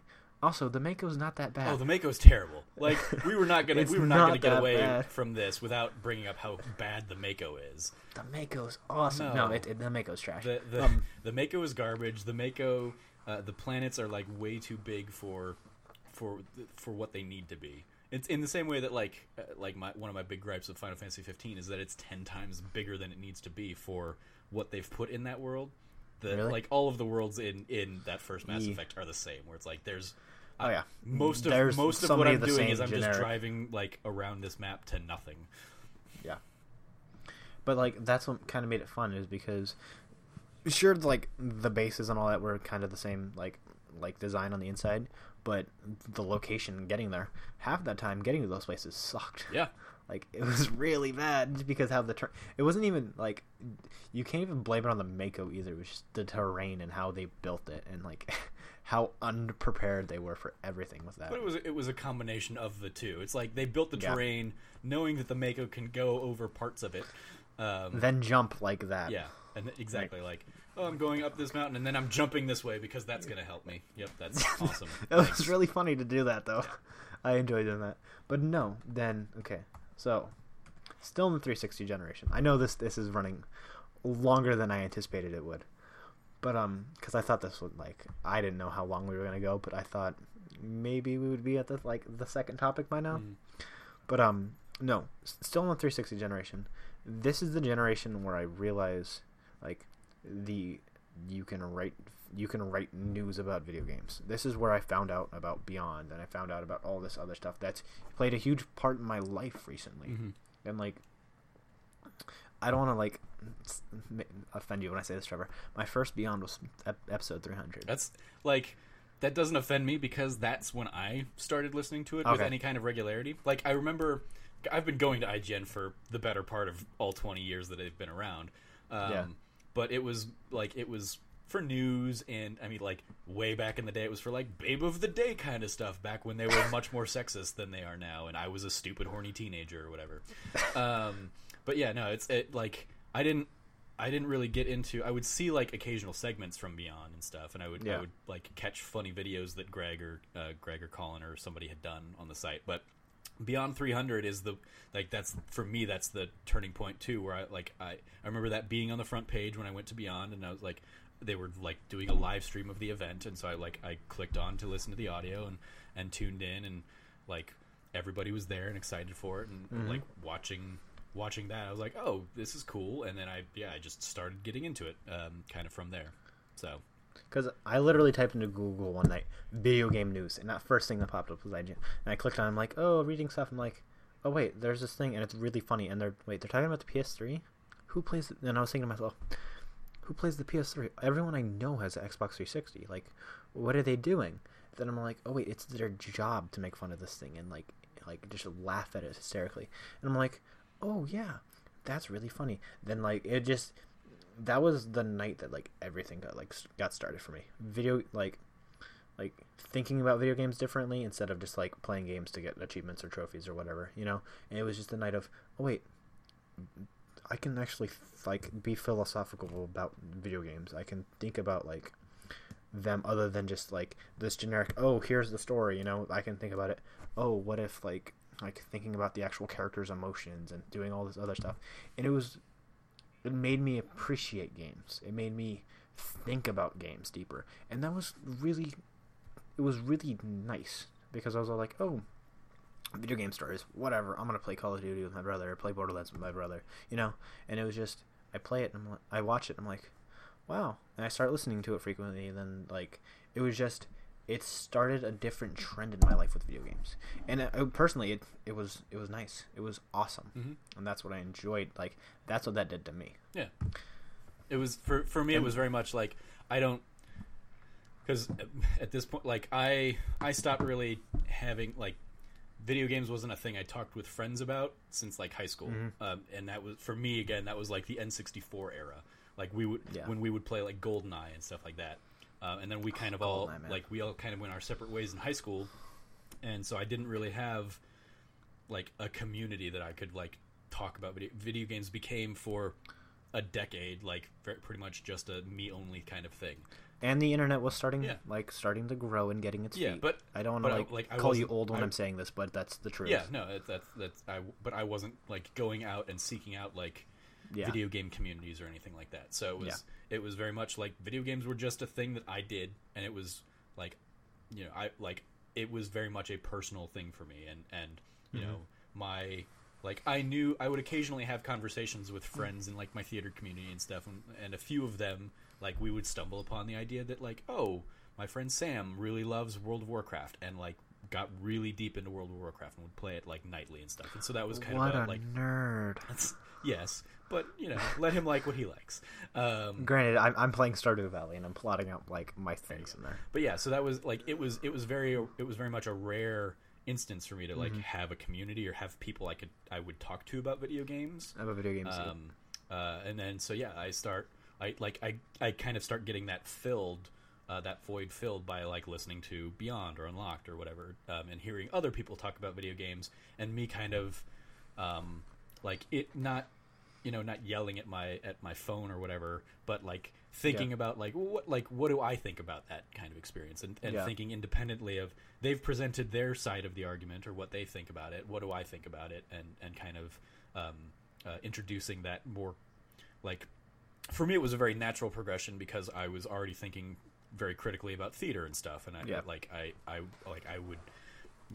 would go and see a play and I would say these are the things I liked about the play, these are the things I didn't like about the play.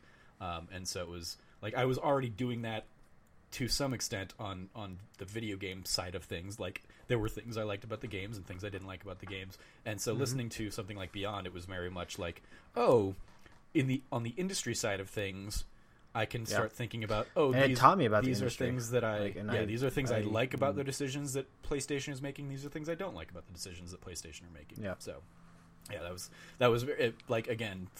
For me, Beyond 300 was a turning point as well, where that was like prior to that, the only podcasts I'd ever really listened to were like the occasional like MuggleNet cast about Harry Potter or something like that. Yeah. It was not a normal form of entertainment for me until Beyond 300. Yeah, and it taught me to like educate my friends about this. I didn't tell them about Beyond because I was like, oh, I'm just gonna keep this to myself because I only want to know about it, because if they know about it, then they're gonna tell the whole world about it. Then everyone knows about it. If they know about it, then all these things I'm telling them aren't as smart because they're coming from somewhere else. and I educated my friends on like, oh, like don't buy pre-owned games because they don't get any of that money. And they're like, are you sure about that? I'm like, yeah, I'm sure about that. And I taught them to like actually read reviews instead of like looking at the score. Oh, yeah, I got an 8. Is it a really good game though?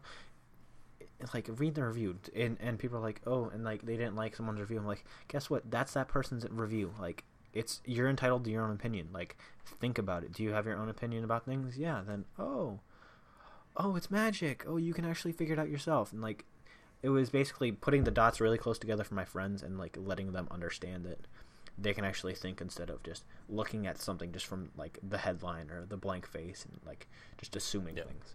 And it allowed for me to also just be like, I play video games, and it was like, I don't have to hide behind like it anymore. I can just do it out loud because these people are making money off doing it. I can do it too. Like, not make money, but just like I can be myself more often with these chuckleheads, you know. But no, that was the tail end of it was like the middle of the 360 generation for me. Then if you want to, that's basically everything else is just a blur. So like everything for the last couple of years is a blur. You're just playing. No, but like I mean the 360 generation.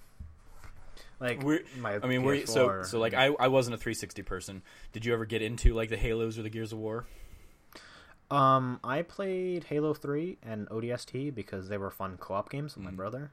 I didn't play Halo Wars. I didn't play Gears. I didn't play any of those because I was just like, I like playing games with other people in the room. I don't like sitting at the desk. Like, I mean, but all of those had the well, maybe not Gears 1, but like Gears. I mean, because they all had co-op kind of co-op. Yeah, but I didn't play them because I was all like, it's.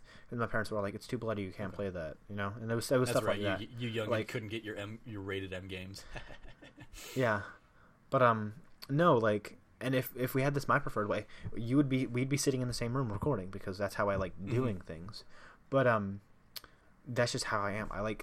I just like having the other person in the room, like playing the game or talking to. You know what I mean? And like, that's just who I am because that gives me a better experience of like who this person is and all that jazz. Okay. So lead us into, well, before we dive into this generation, did you ever were you ever a PC gamer at all? Like, did you play any kind of games on PC over the years? Not till recently. And then we touched on, some of the earlier Game Boy systems. By earlier, I mean like the Game Boy Advance. Did you get into the DS or 3DS? I played the DS and the PSP. My brother got the DS and I got the PSP. It was a Christmas gift one year. I was like losing it. It was the coolest thing. It was like, oh, my brother got that. Oh, we got the new Pokemon game. I picked up a box. I opened it. Oh, it was the Star Wars Battlefront Renegade, and it was just the coolest thing. And it was like two of these things I love, Battlefront and Pokemon, and we literally played them till like a couple, like, so long. We spent so many hours with it. And then, like, personally, I like the DS. I don't like the 2-screen. I'm gonna adjust my lighting in my room because it's gonna bother me because I'm looking at myself. And okay. But going back to that, it was just the coolest experience for me. It was like, oh wait, I can play the PSP. Oh, I can play that on the bus. My brother would play the DS on the bus, and other days we would swap it, and it would be like stuff like that.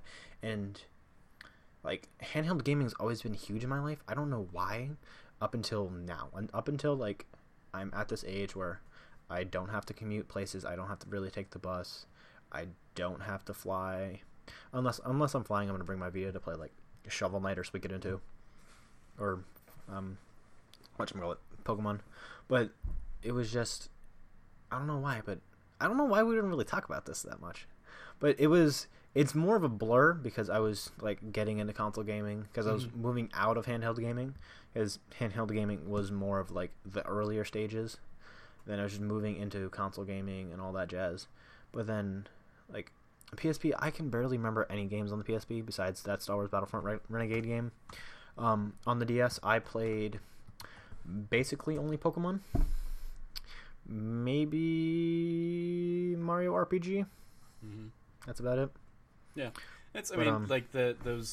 Those systems are very much, like, that's where I'm interested to see, like, how the Switch actually gets utilized by most people, because, like, the handhelds by and large were like great when you were doing like road trips with your family or something like that, or driving around town or something where you could just play something smaller. Play something right there. They're not inherently great for like longer form games where you are gonna just like that. That is very much more like something that most people are going to be much more content to sit down and play on a console for. Where like Pokemon is really the only kind of exception to that rule, and even that, it's like people are doing like battles, or it's like Pokemon is still a like game in small doses, and because it is like a very simple storyline or anything like that, you don't need to know too much of like what was happening when you played this a week ago or something like that. It is like you can just kind of hop in and grind out a few levels and try and like level up a couple Pokemon and then go about your day. So yeah, like portables, like I know for me, my PSP was very much like my Final Fantasy system. Like that was where I played Crisis Core and the Dissidia games and like a whole bunch of the older Final Fantasies, like in some of their ports and stuff. Like those are the games I had for the PSP. I didn't play, the Patapons or Peace Walker or anything like that because I wasn't into those kinds of games. It was those were the PSP experiences I was looking for. I tried playing Peace Walker. The thing is, I wanted to get a Metal Gear so bad. I want to. It's a weird fucking. It's so weird and like bizarre that I want to get into, but I just can't. You touched on it when you were talking about Sly. Like I remember playing Metal Gear Solid 2, the on the PS2 it would have been right. Playing like the first. The tanker level of that game and just being like, oh, this is not what I'm looking for in fun. Like I'm not a stealth game kind of person. I want to just go through and like shoot all these people and kill all these people and do that. And the game doesn't reward that. So it's like it was never a good fit for me. So that's my history with Metal Gear. And then I like fell in love with 5 last year. Phantom Pain's so good. 2015, yeah, because I'm at a place in my life where I'm more patient and can do stealth just fine. Yeah. But it also like if I fell out of a stealth mode or something like that, it gave me either the like you've got like a couple seconds to like put this guy down and you'll stay in stealth, or like you can just go into lethal mode in the same way that like I could do the same thing with like a Dishonored game. It's like I can. Yes, I can play through it stealthy, but like there's a reward if I don't either. And the game's not over if I fall out of stealth mode. Exactly. So yeah, that's my take on Metal Gear, and like so that's why until 5, like the series was never clicking with me. And I imagine if I tried to go back, I imagine I would be fine with the stealth going back, but those games are so clunky. The oldness of those games would be the real tough spot. Yeah, playing like Resident Evil 1 and 2, like. Oh, man, it's got to be rough. But no, jumping to the current generation that we're in, this is the one I'm probably not going to talk the most about because it's the one that everyone is inundated with. But it's the first console I ever bought. I don't know what to say about the PlayStation 4 because I prefer it of the Xbox One. My brother has an Xbox One. I don't like it that much. I like the PS4 better. It's got better UI. It's easier to do. I have my Spotify on it, which is awesome. My friends are there. It's all that jazz that I like. But I don't know. I don't know why I chose a PS4 over the Xbox. I just did. It was just something about how the console looked. I'm like, that's a sexy looking console. It's rectangular. I mean, for me, it was that's where I have them both. But the PS4 was the one I got first because it was like I've already got the history because of the PS3. Like that's where because I didn't have a 360. I didn't have a gamer score. So that was like a small facet of it, but more so like that's where they have the games that I'm looking for because I don't have a connection to Halo or Gears or anything like that. It was like I can appreciate those and ultimately I bought the Xbox as a system so I could play those games and kind of fill in those gaps in my especially when they've said, like, okay, here's the Halo Master Chief Collection, and we're going to give you Gears Remastered, and if you buy it, you're going to get all the other Gears games, too, through backwards compatibility. But, like, I bought the Xbox One specifically so I could play Sunset Overdrive, because that game looked really cool. Oh my god, Sunset Overdrive is so fun. Yeah, it's my favorite of the Xbox. It's my favorite Xbox 360, Xbox One. Xbox 360. Yeah. Xbox One game. Yeah, same. So that's the. But yeah, and so it's like the games I'm really interested in are going to come to everything. So I'll just play them on PlayStation 4 because I've already got a history with that system. Yeah. So. And like, I am more like, and the thing, like, I think you just talking about that. I think that's kind of why I made the jump to PlayStation 4, because I had a PS2 and I'm like, oh, I already know Ratchet and Clank and I already know these IPs.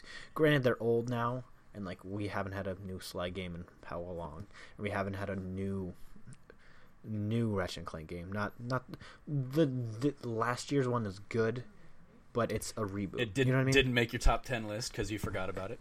No. Okay, so funny story about that. I'm going to take a little tangent on this. So my phone literally died the day before me and Alex were supposed to record that. And on my phone, I didn't have iCloud set up for my notes. And Ratchet and Clank was my number 6 spot on that. And when my phone died, I'm like, oh wait, I have to record with Alex tomorrow. Oh no, I gotta restart my list. So like that, like I was telling him on that, like my list is like, it's half baked. It wasn't my original list, and then I messaged him literally, whatchamacallit, like after we recorded it. I'm like, oh no, I remember what replaced Overwatch. It was Ratchet and Clank, and I'm all like, I had a bullshit, I had a BS about Overwatch for like maybe 10 minutes, and I'm all like, I could have just talked about Ratchet and Clank. I'm all like, yeah, way to go. That's what you get for having an iPhone. I blame that. Suck it. Man, it was literally like one of those moments where I'm all like, why? Wait, what? Oh no! And also, when we were done doing that, Alex ended us recording saying the Mako's the worst, and just ended on that. Like, it was literally like I wanted to like slap him through a computer before. I mean, he's not wrong though. And now I'm just gonna end this episode. No. Topic 2. No. But no. Jumping back to the PlayStation 4, I think you talking about it, like I jumped to it because like I love Indiana Jones. I love Indiana Jones more than I love Star Wars, except for the 4th Indiana Jones movie because it's just hog wild and trash. And like I was like, oh yeah, there's the Uncharted games. And like I always heard great things about those because of Beyond, and like my friends would play them or whatever. Then I picked up the Uncharted collection. I'm like, oh my god, these games, like, there's stories like this in video games, and I'm like, wow. And it was just like, it was really cool because yeah, the Halo games are good or whatever, but like the story's whatever. You're a space marine shooting space aliens. It's not like about this actual guy, you know. Like Nathan Drake's this guy, you know. Like he's got a voice. There's mocap. There's all this jazz. Then like when I played Uncharted 4, like it was possibly my favorite game on the PlayStation 4 because of what it meant to me personally. Which you can, I mean, I can like, I kind of want to talk about Uncharted 4, but I kind of don't. I will link your top 10 with Alex in the description below. If people want to go hear you gush about Uncharted 4. I mean, we can talk a little bit about it. Because that is the most personal connection I've ever had in a video game ever. And like I'm just putting that out there. And that's all I'm gonna say is because of what it had to me and like what the relationships between Sam and Drake had, and it was like what it felt like for me and my brother. Mm-hmm. And like it was just the weirdest like whoa, this is like kind of reflecting my life, and I kind of don't like that, but I'm kind of like interested in that. Like no, the PS4 generation is the generation that I'm most interested in currently, because it's the one we're in, not only just because of that, but it's the one where I'm actually spending my own money in, and I'm doing like I'm interested, like I'm finding more like smaller games like Stardew Valley or like Fez, even though it's kind of an old game, but like games like those and like indies, and I'm getting more into that, like the smaller game culture, and like it's just getting more interesting for me. And I'm not like paying big attention to like AAA games like Mass Effect or Resident Evil. I'm paying more games like 2064 and other stuff like that. That's what I've been sitting through. I really enjoyed that this week. It's a really, and good like point and click adventure kind of game. Yeah, and like that's the stuff that I'm more interested in, is because it's simpler and it's got more sentimental stories and stuff. Yeah, I love AAA big like splashy games, but I think indies for the last 5+ years have been doing some of the most interesting storytelling in games, and just making the most interesting choices in games that end up the most heartfelt. Yeah, I mean it's they're doing smaller stuff, but it is much more intimate product that they're putting out, and you can feel it in something like a Stardew Valley, where it's like, this was all made by one guy. This is one guy's pure vision. Undertale, same kind of thing. Axiom Verge, like all of those being like, one guy made this. That's pretty cool. Yeah. And like that's how I am with like for me, Gone Home was that stepping stone. It was all like, oh wait, I played Gone Home on a PC. It was when I got this rig. It was like one of the first things that I actually played was Gone Home. Like, I've heard so many great things about this. I don't know what it is. Then I play it. I'm like, oh my god, it's just such a good, like, it's just a good story, and like it ends and you're all like, it's over. Like you don't. There's no resolution. There's none of that, and it just ends. It's just like a movie, and you're like, what? What did I just play? And you're all like, and you're kind of confused. Then you get more interested in it, and you read about it, and you go back and play it, and you find all these little nooks and stuff that you didn't find originally. Then you're like, you get more and more about it. Then it's just like using more details, and you're like, it gives you a better resolution because it just, I don't know, it just resonated with me. Yeah. Especially like what I was going through and like what I was feeling and like getting out of a relationship and all that crap. It was just meant something to me. And like looking back on it now, it was like, it's kind of a dumb way for me to get attracted to a game is because of getting in a relationship and it's about a relationship or like whatever. But it's more than that. I mean, that's what resonates with you. Like, don't let that be what resonates with you. Yeah, that's your way into the game. Awesome. Yeah. But no, and that's like, that was the big jump for me to get into the smaller games that I am now. Like I want to play Owlboy on my rig, and I want to play games like Starbound and Terraria and other games like that are just smaller and made up by other people. Yep. You know. But no, I think that concludes or caps out my gaming history, Trevor Starkey. All right. Just shy of 2 hours, so oh my God, pretty much on par with everybody else. Jesus Christ! And I mean, if we go at this rate, we'd be going for 8 hours. No. The gaming history is always the longest topic. Yeah, really? Because I mean, we just touched on like 30 games, and the next topic we're going to touch on 1, so that's not going to be nearly as much. But I can talk about that for a long I'm not going to time. let you talk about it for 2 hours, so that's like we will. Yeah. Oh my God, I can talk about it for like 30 minutes. Yeah, max. exactly, and that's what like the show normally is like. It's a big first topic, and then we dive into a smaller, more focused topic 2, 3, 4 kind of thing. So I mean, it's a good gaming history. I think you got some questionable choices in there with like Pokemon Emerald, but whatever. The best Pokemon game. Okay, yeah, you're like known to man. You're wrong, and the Mako does suck. Topic 2. Let's touch on your favorite video game. We touched on it a little bit in topic 1. Double Dash, Mario Kart Double Dash. Hit me. Okay, so this is the best Mario Kart game known to man. As well as it's my favorite video game because of what it did to me. It was where did it we touch talked you? A lot in my I'll have a doll out for you. But no, it was this is the game that's like, in my gaming history we talked about like me and my brother playing games. This is the game that basically cemented in that relationship that I have with my brother over video games. It was because in Double Dash, what can happen is there's going to be two players, 2 avatars on a cart at once.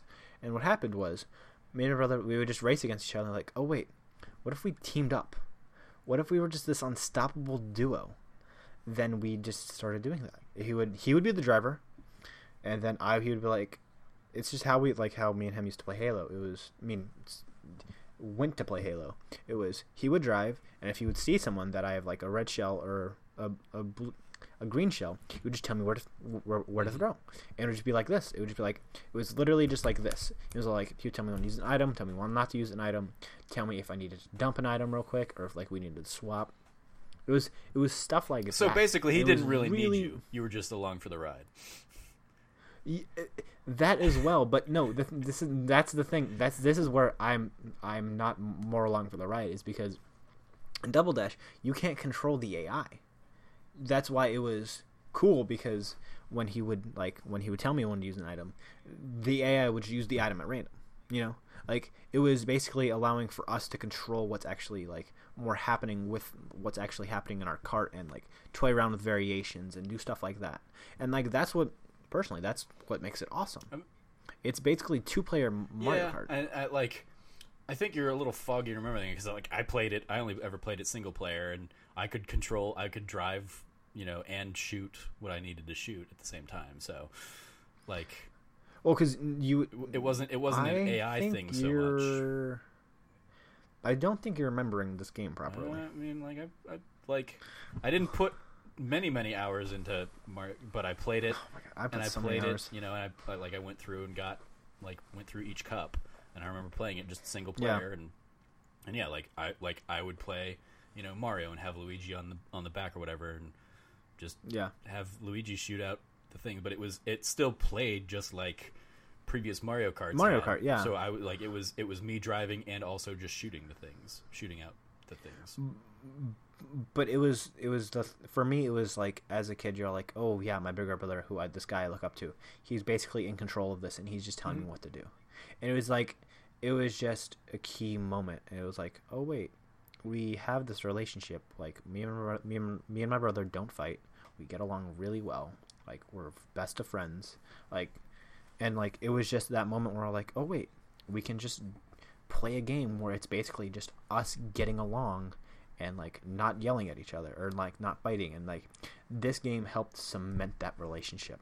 I can't understate that. I'm not. You're doing it all. You're literally playing Mario Kart all wrong. Mario Kart is all about you're supposed to play against one another, and you guys can team up. That's what this game was about, against everybody else. It was and about be one teamwork and two. and co-op. You be 1 and 2, but like one of you has to be the better one. And that's so no. You're playing Mario Kart all wrong. No, this is the thing. I get that it's giving you familial ties, but no, like my favorite memories of Mario Kart were always when I was crushing my sister or my father. Oh, granted, I'm doing that now, but like, and also Zyger, I know you're listening to this. I will crush. Me and my brother will crush you at Mario Kart Double Dash. We will crush you. You have heard. He has messages in his inbox that are like, "Hey, at PSX, let's play Mario Kart Double Dash because I will crush you." We will crush. Like, it's stuff like that. It's basically just playground banter that we would like throw to our friends. That they're like, "You have a GameCube? Weird. Get a 360." And you're like, "The GameCube's awesome." Like, or like they would say, "Get a Wii" or whatever. But like, it was just fun, man. Like, and it's like it's fun and nostalgia. That's really what it is. Absolutely. And I'm totally just joking. But it's like that. Those are my memories with Mario Kart. Is playing against my sister and getting really pissed when like she would get a blue shell or something because I'd be crushing her the entire time, and then like through just Nintendo's complete like weighted like we're gonna give it to the people who are losing, we're gonna give them a second chance. Like she would crush me at the last minute or something and slide by, and it was like, that's such cheap bullcrap, boo. So yeah, it's those kinds of moments that are like those are my Mario Kart moments in any iteration of the game. And yeah, it's just so I never played Mario Kart as like a co-op kind of game. Like that was the thing that we soon realized, is that like there's Mario Kart games after that were like, oh wait, you can't, like there's no, like you have to play by, like you have to drive by yourself and shoot the items by yourself, and like that's no fun. Then we would play it for a couple minutes, like, then just go back to Double Dash, because it's just basically we're having fun, we're having co-op, and like this is why I like games like Castle Crashers or like Mario Party so much. It's because it's, or the 2-on-2 Mario Party mini games or whatever you want to say about them.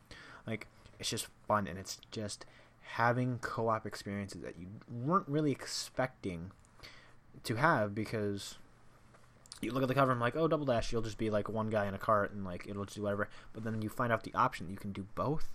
Like, so you hadn't played Mario Kart 64, or definitely not on the Super Nintendo, no, since you didn't have one. No. So this was your first Mario Kart game. That was my first Mario Kart game until the one on the Wii. I kind of played the one on the DS. I'm like, eh. But then again, the Wii one was like, you gotta go like that. Yeah, I mean that was you. That's no fun. Yeah, unless you had like one of the other controllers. Yeah. Yeah, that's fair. But no, like, and like, I don't know why, but it stands out the most to me, and it's. I mean, it's those memories with your brother, I imagine, or.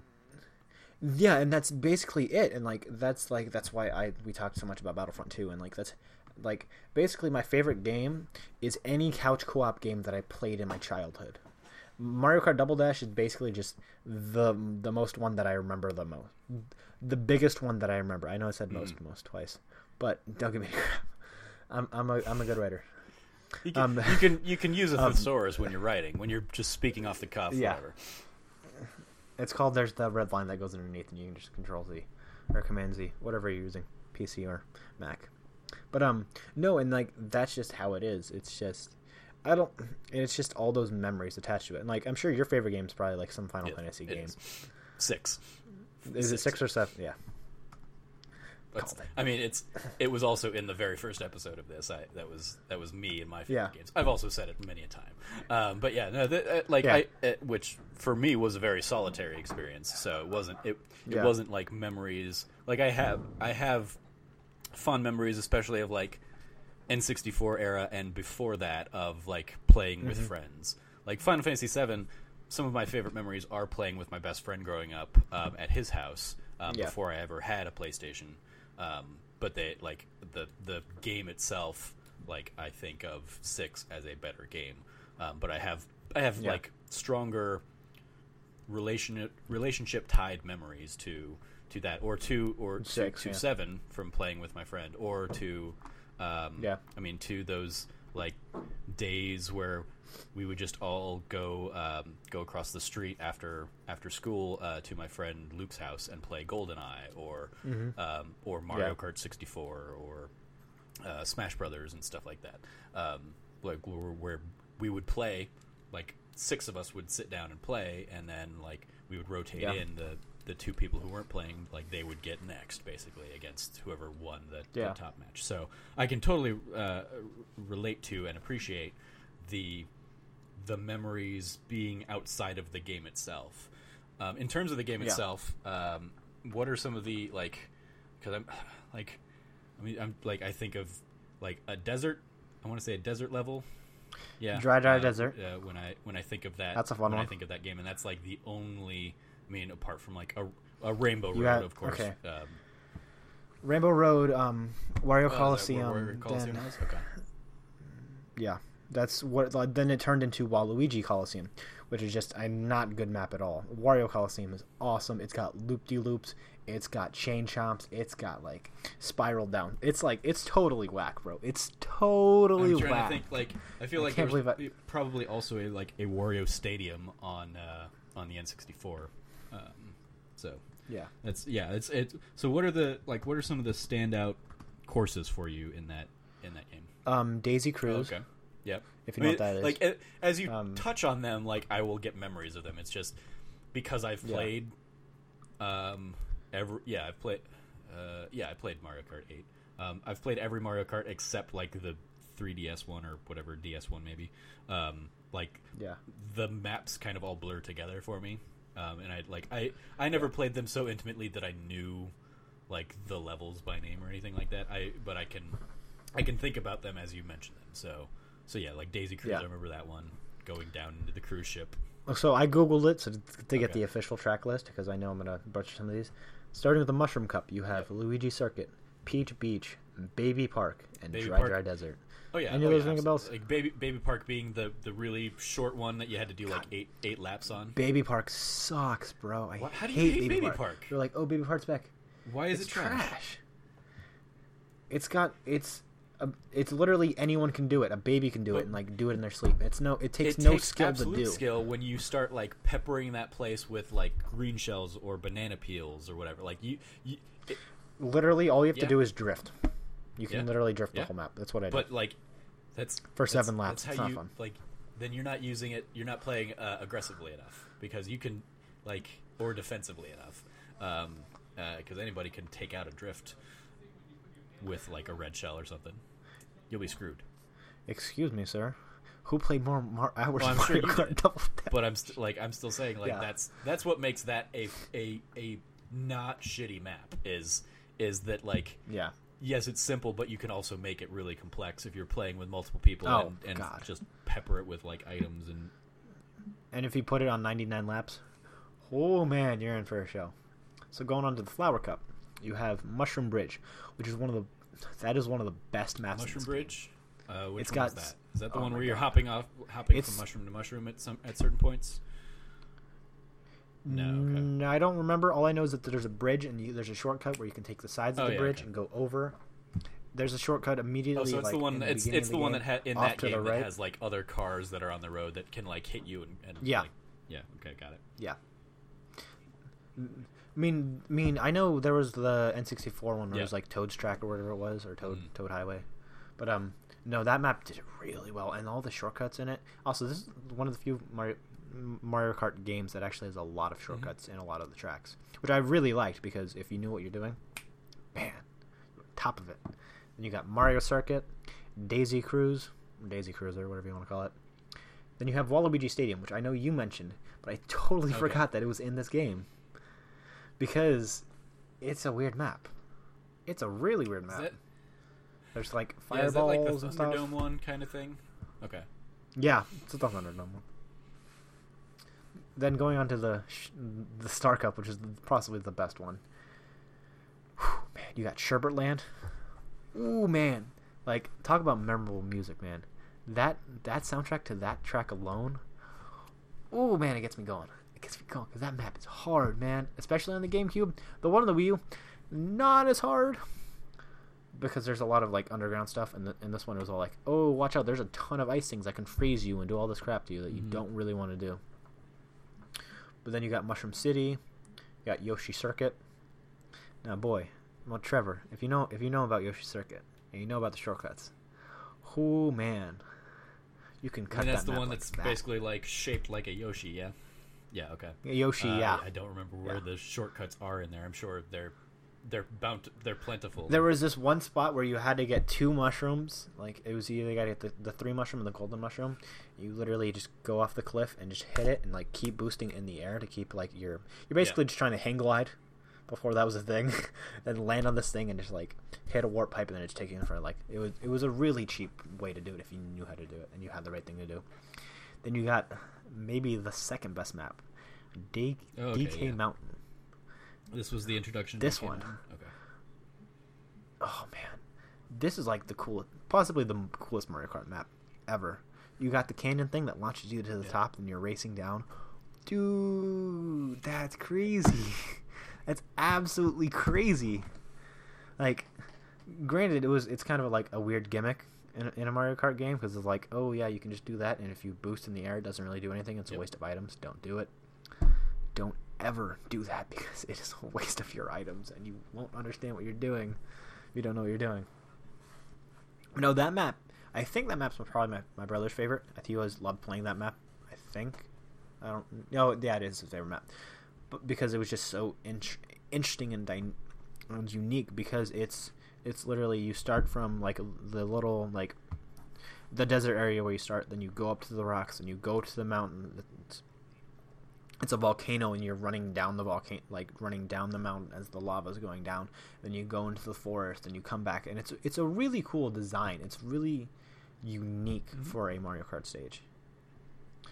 Then, in the Special Cup, you have my favorite, Wario Coliseum, this is the only map that my brother would actually let me drive because I would just do it so flawlessly. I don't know why I was so good at this one because it's so sporadic and there's a lot of like sharp turns and stuff, but I just knew it, and it was a lot of hairpin turns, which sucks in a kart racer. But man, that one's fun. Then there's all the fire stuff. Then you got Dino Jungle. Okay. Do you know about that original Trove? Vaguely. It's a blur again. Okay, so this one is possibly the weirdest Mario Kart map ever because there's dinosaurs literally walking around and stomping you. Yeah. I'm gonna take just like a very loud sigh for that one. Okay. Because it's a dumb map, dude. Like, it's so a really Mario Kart dumb Double map. Dash, not perfect. It has flaws. No, it is the best. It can be the best, Mario but Kart it can game. also have flaws. Yes. And given the side Then you that have you have Bowser. for that, it sounds like that one has a flaw. It's that map alone. That like. Then you have Bowser's Castle, which is possibly one of the most, I don't call it interesting, but like just like thought-provoking levels, because you're all like, why are you racing through Bowser's Castle? That doesn't make any sense. Like, Bowser's the bad guy. Like, what would drive yourself to drive through this maniac kidnapper psycho his lair? You're also like, he's also one of your racing buddies in this whole thing. So and it's like, yeah, I know. Bowser's Castle was not a new kind of conceit for one of their maps. I'm pretty sure that's been in there since the Super Nintendo. No, it's been in there for a while.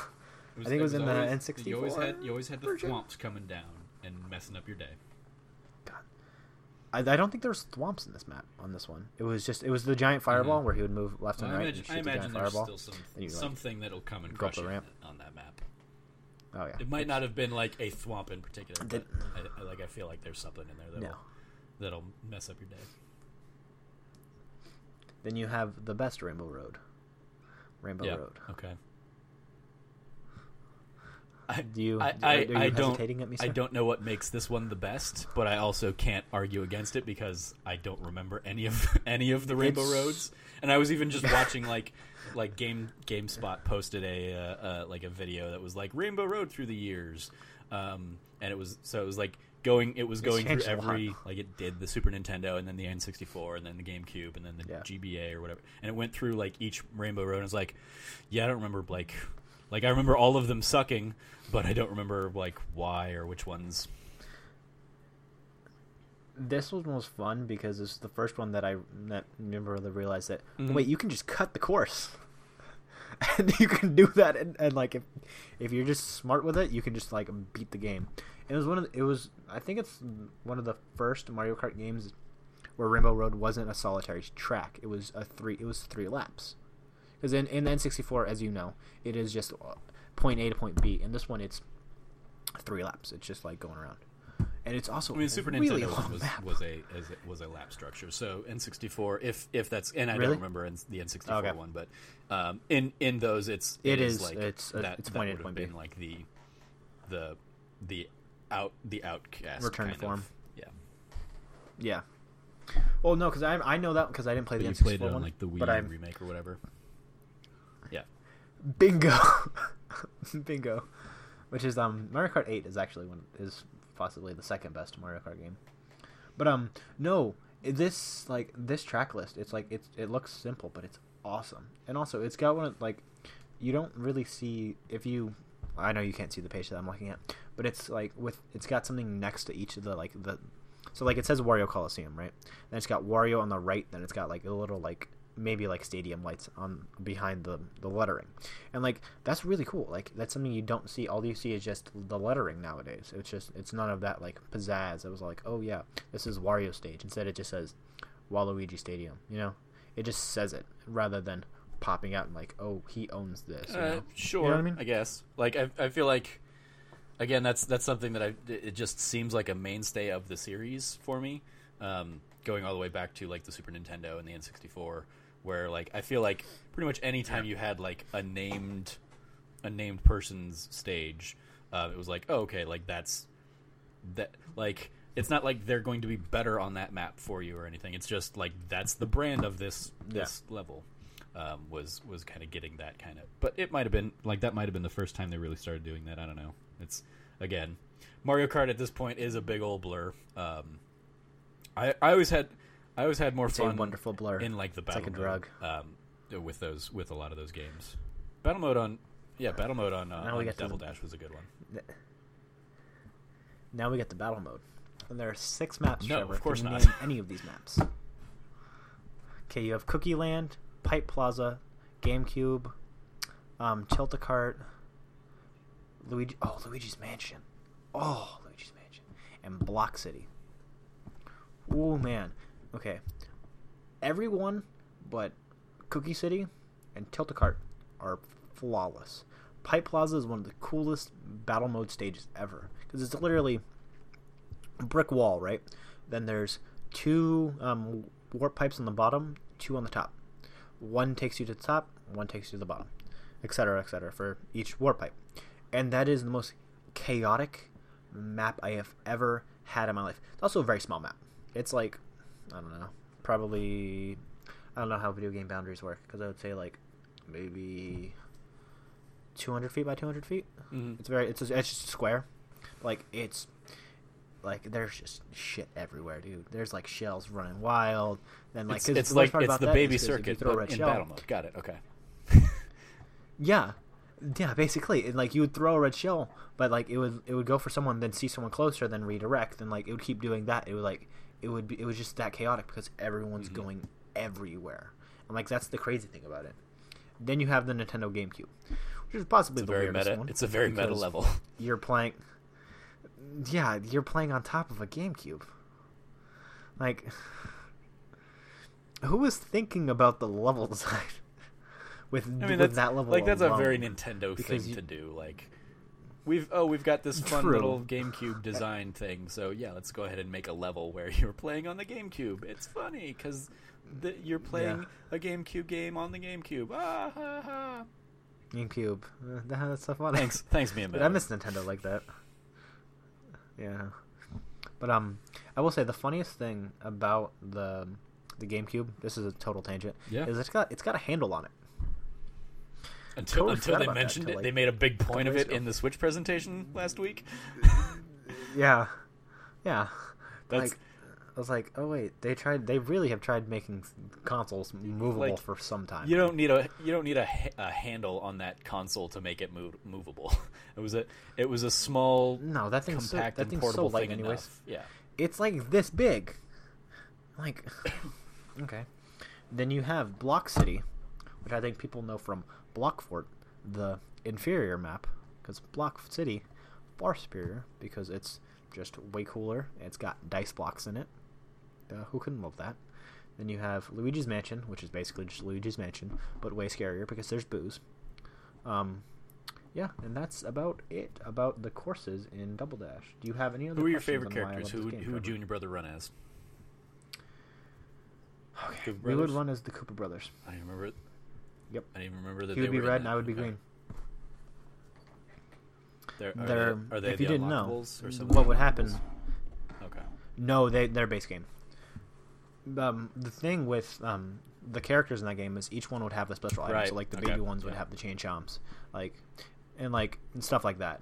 And so like the reason we did is like, oh, if we're smart with 3 green shells or smart with 3 red shells, we can basically just move up three spots.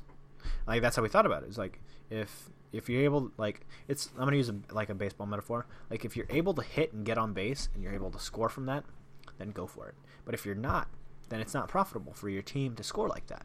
And so that's just how we thought about it. It was very much a sports mentality of who can we knock out, who can we progress, who can we do this, yada yada yada. You know what I mean? And it was just a very I don't know, maybe like an 8-year-old kid, you're all like sure, that sounds fun. Then you think about it and I'm like, wow, that's a legit strategy that is actually really smart. I mean, I can certainly understand the red shell one. Green shells, given how much more precision they require, I was like, that seems like I would not, because if you're close enough where you can aim effectively and knock out that green shell, you can probably get them with anything else too. Yeah. And given that like green shells, you're going to be able to get them naturally anyway in the game because they are kind of like them, and the banana peels are going to be your that's going to be your most common item anyway. Seems like the green shells actually were a method of getting rid of the bananas, or if you saw someone going around a corner and you can just bank it at the right angle and it hit them. That's how we would do it. It was a ballsy game to play with the green shells. It's how it's played. But if done right, who knows? You could be moving forward, you can be moving backwards. They're such an unpredictable item. Coop Brothers. What of those tracks is your favorite track? Sherbet Land? Okay. Probably Sherbet Land. Like jumping in and getting all frozen and having to be fished out of the water. Oh my god, it's that thing. Like, it's not even funny how brutal that map is. Brutal, man. The Wii U remake on it, it's so easy now. It's so easy. The original version's rough. There's none of the shortcuts. There's none of that. Hopping was still a thing, right? In Double Dash, like you could like what do you mean hopping? R2 or L2 or something to like hop over.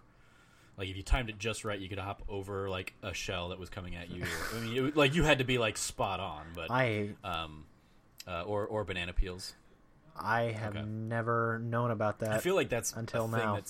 That's been in there since. Wow, you can do that? That's kind of cheap. Again, though. like you have to.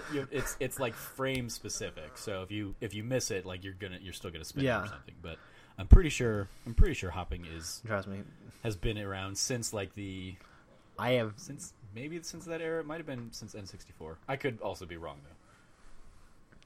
It was probably the dawn of like the 3D Mario Kart games, because it's the only way to actually, if you think about it technologically, it's the only way to actually skip frames, because you can't do that on the SNES version, but you can do that in 3D Mario versions 3D Mario Kart versions, because you're able to see more angles and stuff, and you can actually avoid.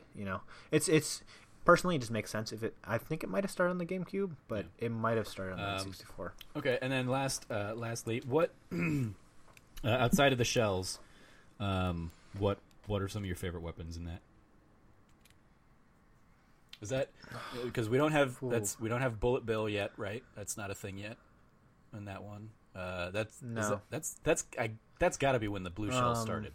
Was that generation? Was Double Dash? That was the introduction of the blue shell. Yes, I'm pretty sure.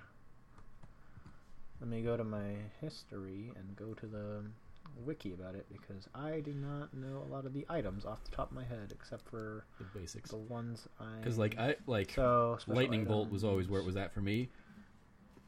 Oh, fake item box. Fake item box. I mean, those. I mean, that's a standard from way back. But man, if you were good with those. Yeah, you just drop that right in with the line of other things, and you drop it, and then you immediately pick up the next one. And the best part about those is, like, if someone hits that, then if they had, like, a mushroom or something, it would drop right where that item was, and if you were smart, you could get that item, and boom. Mm-hmm. It was a ballsy game to play, but if done properly. Yeah. No, it's subterfuge. Absolutely a good strategy. I was always, like... Oh my god! Going back to it was hard the as Super Nintendo one, like you had to basically be in like last place to get it ever in your inventory, but like the lightning bolt where everybody else. I mean, like it was an extremely rare pull if you weren't in last, or near the end. Because I got it all the time in like fourth and like it has changed over the games, but that was always one of my favorites. Was like getting to shrink everybody and then being big and like. Running over people and crushing them. I would totally try and do that as much as I could. See, to be perfectly clear, I was never in love with the Thunderbolt, because I was like, it's kind of a cheap item. I'm just gonna like exactly. These people. That's how great is that? That's awesome. Like I'd rather, but like I want to use something that uses skill, like the fake item block, or like using the chain chomp at the right time, even though the chain chomp's only attached to the baby Marios. The baby Mario and Luigi, but no, that's why I like the shell so much, is because it's all skill. Like we have that skill, man. I mean the red shell isn't, but okay. You know what I mean? No, but like if you like, so if you really want that, then you needed the banana peel, and to shoot the banana peel. You know that was a thing, right? You know that you could either just drop your green shell. Yeah, I know that's a thing, but shoot the banana peel forward. But the thing, I was never good with the banana, and you can only get the 3 bananas if you're Diddy Kong or Donkey Kong. So, like, my chance of using banana is like, oh, banana, whatever. But in Double Dash, you couldn't use it behind you. It was only a last resort item if someone had a red shell. And you just popped it right behind you, and you were praying to God. And that was, that was for...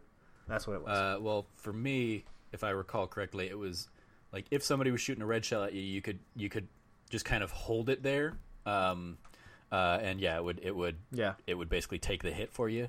But no, I'm talking even like, oh, somebody's ahead of me, I want to knock him out, so I gotta throw this banana peel ahead of me, and it's like it's like throwing a bomb, like the bomb, bomb, yeah, bomb, bomb, yeah, bomb. Yeah, okay. But no, I was never good with that either that item either, is because it's all like there's like it's like if you're playing Call of Duty, you can hold down the frag or whatever, even in like Dishonored or whatever you're playing. Like, and that was literally you throw it and pray to God that like someone just hits it and it blows up. Like otherwise, there's that chance that you're gonna hit yourself. But I would argue I had the same issues with the green shell. Like I would shoot out a green shell, it would bounce off a wall and knock me out, and I was like, God damn it. Yeah, but like that's where you gotta be. Like that's where like the strategy plays. Like you can only use green shells on certain occasions. You know, this is what I'm saying, because you would always give it back to the driver as the banana peel. It's like if your strategy's good, you can make any of them work. Yeah. That's any solid, final thoughts you want to say on Mario Kart before we move on?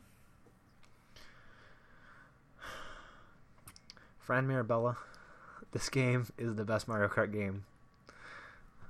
As well as Zyger, you owe me a duel in Mario Kart. Fran's not going to ever watch this, but no, I know he's not. Unless, I think he still follows me on Twitter, so maybe I'll tag him in this and be like, "Hey, Fran, this kid Quinten wants to call you out on Mario Kart Double Dash, so add this to the list of hate videos that you get from Greg Miller fans." Like that has only come up recently because I'm like, oh, it's just a stupid joke because he reviewed the game, he didn't really like it that much. But guess what? He's the he's one entitled to his person own opinion. that it's a video game. Like, so, yeah, like who cares? People think this game's trash. Like, okay then. Okay. But yeah, getting to play with Zyger, that seems more appropriate. Yeah, potentially realistic. Like maybe he owes me. Maybe he owes me. You guys can coordinate to have somebody bring your GameCube to Kind of Funny Live 3 in a few months. He was supposed to bring his game. He was supposed to bring a GameCube to PSX. I was supposed to challenge that fucker, beat his ass. I mean, don't rely on Zyger really for like anything really. Love you. No, Zyger. I'm not ever. But yeah, no. There you go. That's why I rely on you, Trevor. Moving on to topic number 3, the getting to know you topic. We kind of you had, just like with the favorite game topic, you had a whole bunch that you wanted to cover, and again here we initially had a whole bunch you wanted to cover, and we've narrowed it down to music and hockey. So you have to tell me about your great musical hockey game. That I don't know. Tell me. My great musical hockey game. I can play in the NHL 64. So yeah, let's dive into. No, I can't. We'll touch on music first. So yeah, and then we will visit. We'll do music first. Okay. Yeah. So if I don't know at all. You don't know my what music I'm hoping taste, we'll Trevor, cover in this topic, really. Yeah. But my musical taste will basically go from anything from like last year, Weezer's White Album, to the Chance the Rapper's album. It'll basically just be super diverse. I love and adore music. It's what the world. To me, it's what makes the world to go round. It's what people tell their stories through that they can't tell through like the news or any of that. Like, this is a conversation I have with my grandpa all the time. Like, because we talk about music, and this is where my love for music comes from, is because we talk about music, like when he's taking me to work, or we're talking, and I was also, the history of music is just fascinating, dude. Like, I was talking to him about AC/DC. I don't know if you know this. If you listen to AC/DC, you might know this.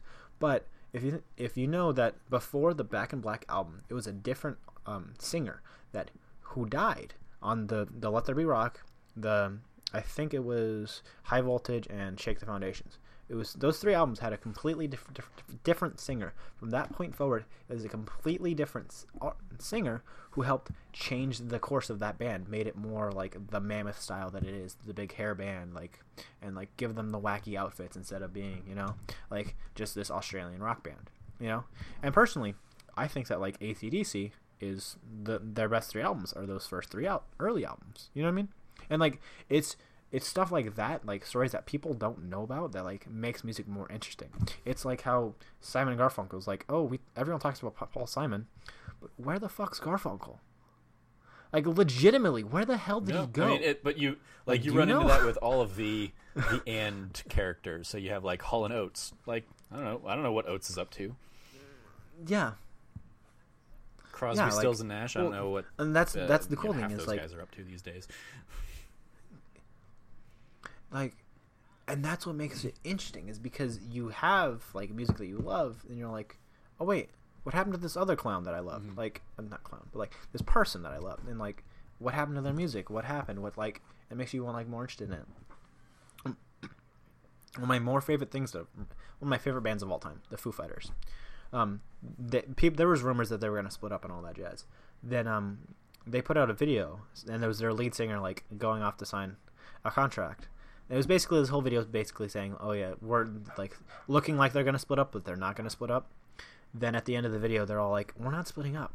We're not fucking stupid. We like making money. We like being together as a group. We like being who we are. So we're not gonna do it. It was like, wow, like they just went balls to the wall with this and just like took it, and no one gave them crap for it because they're just sticking to their guns.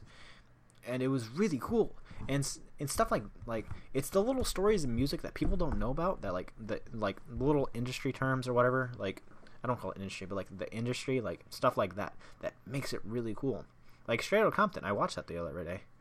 Oh my, like I mean I already knew the story behind NWA and Eazy-E and all that jazz, but like it was cool that people were able to see it and go out to the mainstream and actually understand like why Fuck the Police is called what it is. And it's stuff like that I like. It's music is just the stories that people. Did you ever tell, since they are largely before your time? Have you gone and like tracked down like behind the music, like that old VH1 series, or even like the MTV Unplugged, where the artists will kind of tell the stories alongside their songs? No, but like my sophomore year in high school, I started getting into rap. I got really big into 90s rap. I was like, oh yeah, Tupac and Biggie, and then like it's like, oh wait, NWA. Like who's this? Oh, it's Dre, it's Yella, it's Ren, it's Ice Cube. Then it's all like, oh my god, it's basically this. Oh wait, Eazy-E. Wait, Eazy-E's a thug. Like, how did he make it into the rap scene? And like, oh wait, he put money into it, and like he was basically the driving force behind it. Then you're finding out all these little stories. They're like how did these guys get together? Wow, that's how they got together. They were basically just growing up on the same street and like wanting to make music about how they like wanted to be together and like singing about how their life. There's this really cool thing on Netflix called Hip Hop Evolution. You should really check it out if you like the history of rap and all that. And like the last episode, which really impacted me, it was called the West Coast like Revolution, or whatever it's called, and it was about like how Ice-T basically brought into that genre of like 6 o'clock in the morning. Is a fantastic song. If you haven't heard it, Trevor, you probably have. Tell you what it is off the top of my head though. It's one of the like 6 o'clock in the morning, police at my door. Okay.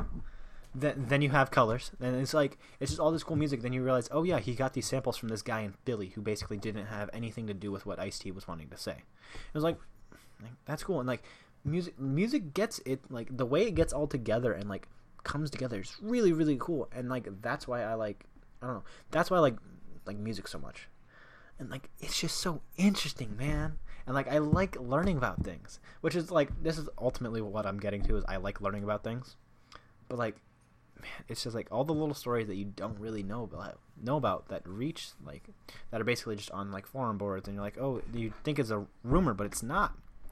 Then it's like, this is really cool. Then like going back to the NWA thing, the whole thing why they split up is so dumb. It's so dumb. like it's just because. But then if you think about it, their careers afterward are so like interesting. You have like Ice Cube, who becomes a prolific rapper, writer and actor. You have Dre, who basically makes he's one of the best producers in the music industry alone. You have MC Ren and Yella, and they're just fantastic, basically DJs. Then you have Eazy-E, who dies of AIDS. The 90s. Yeah. No, it's but it's just I didn't want to like make it sound like that, but it's just like it's what happened to them, and like you can tell who they are based on what that group did to them. And like that's the biggest thing about music is like I don't know how to make music. I don't know how to do any of that shit to save my life, but I love listening to music. I enjoy the fuck out of it.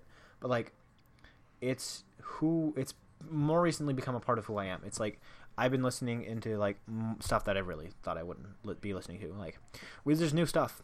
Never thought I'd get back into Weezer. Their White Album is fantastic. So, no. If you haven't heard it, have you, Trevor? I've never been like. Okay, you should listen to Weezer. I'm not. The White Album's fantastic. Was it on Alex's episode? Alex, we talked about music as well, and music is very much a like I never really seek out music for the most part. I listen to like what I hear on the radio, or what is around. Really? But yeah, it's just never been like the art form that has spoken to me. Like if I'm ranking like games and movies and TV and music and like live theater, it ends up at the bottom of the list every time. The exception to that being like musicals. I will listen to the shit out of musicals. And like Hamilton, absolutely. Like Hamilton, or La La Land nowadays. Which I can't like. Those are the two things that like are sitting on my phone as like the standards that I have basically downloaded onto my phone so I can listen to it even if I'm not connected anywhere. But it's very rare outside of that I like attach to an artist or something. Like there are occasional exceptions, but even those like are much more like they come and go. So like Bare Naked Ladies is one of my favorites. Yeah. And I have like all of their albums. Fantastic. And I mean, to what you were saying earlier, it's like, it was Ed and one of them isn't with the group anymore. They parted ways, and I don't. Right. Yeah. No. Absolutely. They haven't been together for a long time, Trevor. No, you're talking about Eazy-E, the one who died. I'm like you mentioned earlier, like they broke up, or when an artist, you know, like. Garfunkel, you know, when he goes off, what is he off doing?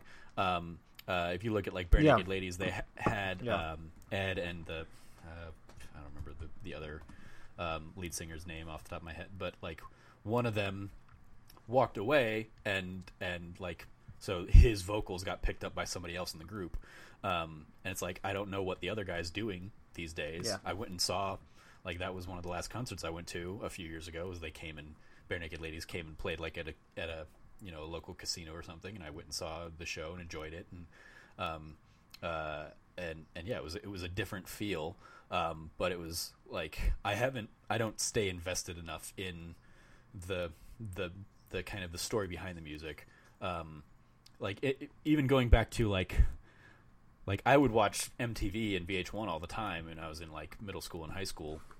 And that was so like the 90s and early 2000s. That's very much how like my musical tastes are shaped and defined. And there's like this there's kind of like great theory of like the music you think about is basically always the music of your youth. And like when you were in high school, it's that era. So like that's what oldies are for you know every generation. So like. Well, like when you say oldies, I think of like even when I was growing up, the oldies station was like the 60s and 70s.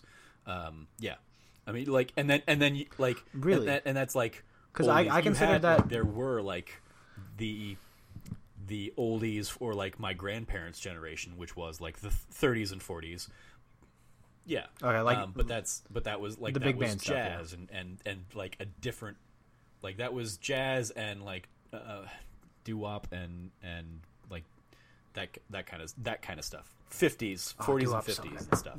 That 40s revolution. But yeah, like doo-wops. oldies. When I was growing up, Fantastic, man. was the music my parents listened to. So it was like 60s and 70s. And that's because that's what they had when they were kids and growing up and stuff. So that's about as deep into the weeds as I get into music. I'm fascinated by those stories when I see them, and I love passion for music.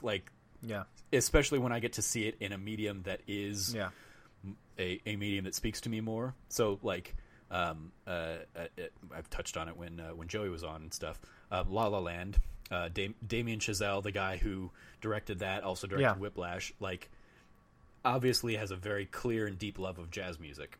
And I don't necessarily have a deep and clear love of jazz music. I played in jazz band when I was in middle school and stuff, and had a good enough time with it, but I don't seek out that kind of music. I don't listen to it extensively, but I will listen to him talk about it or through his medium of film, because of his passion for it. I will see any movie he puts out, and listen to any kind of diatribe he has on jazz. And that's the thing. Is music allows people to find this one thing that they cling on, and they cling to it like it's the plague.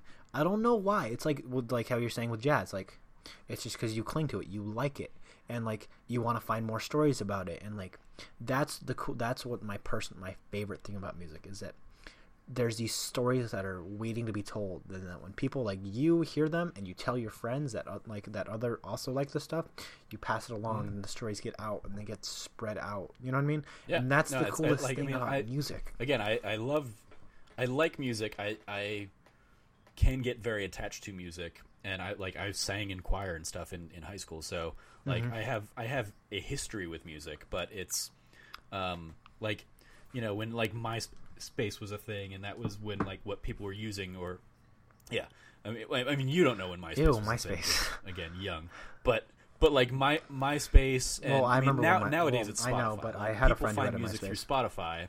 I don't I don't have a Spotify account, or I have an account, but I never use it. So I'm not finding new music outside of what the top 40 stations say, hey, this is what people like, so here's new music for you.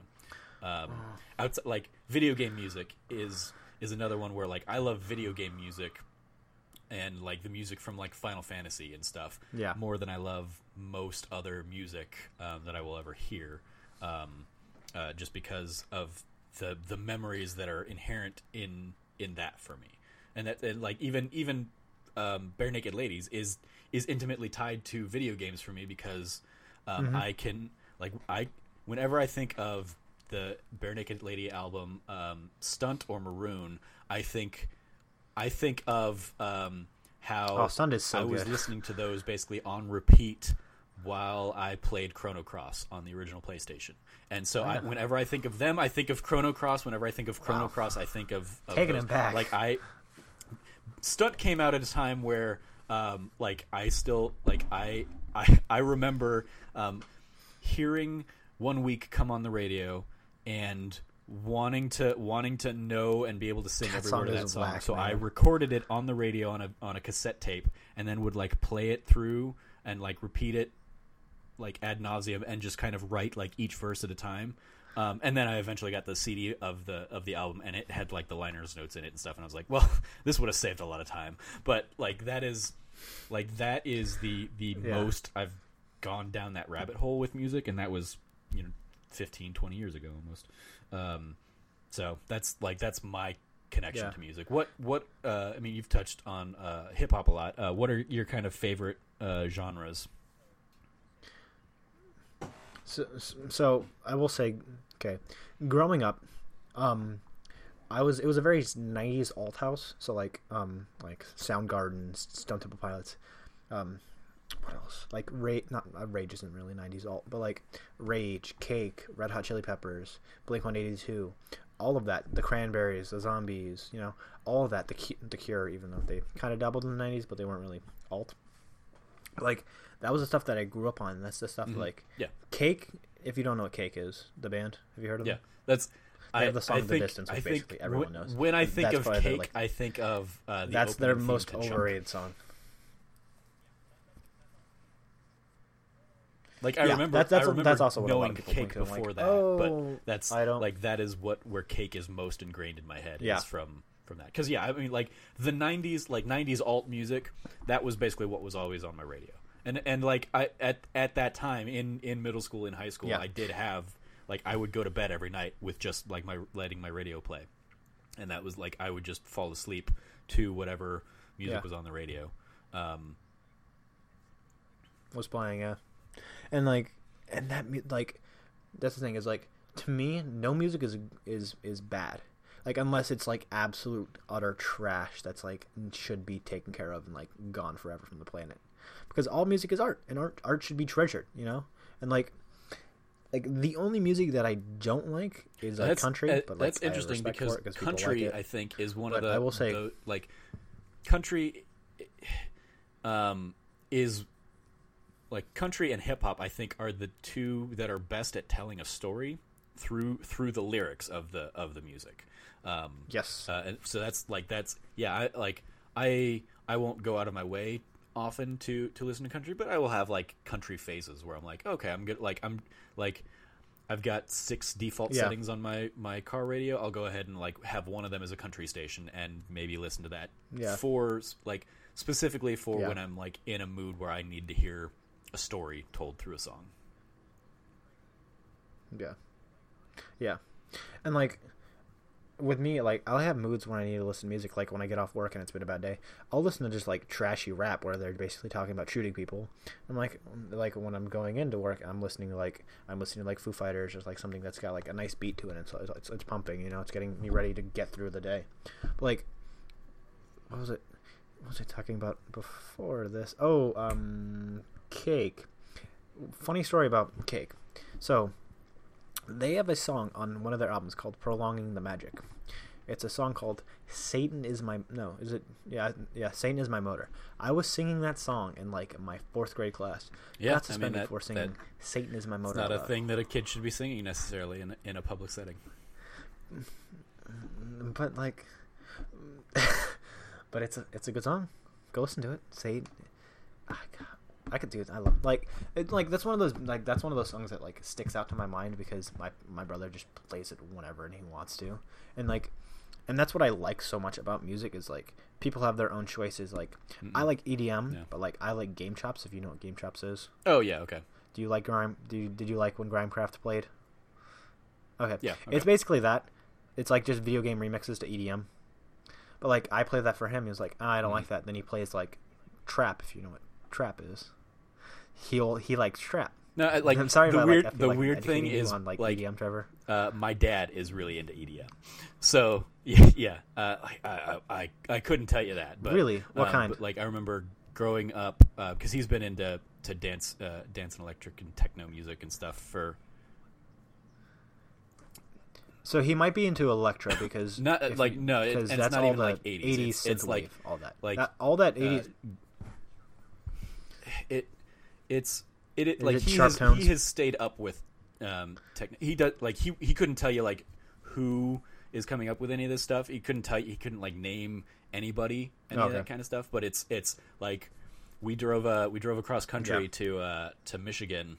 I don't know, probably like 10 years ago now or something, and went to like the whole trip was basically like dance music or talk radio. Like those are the two things he would listen to.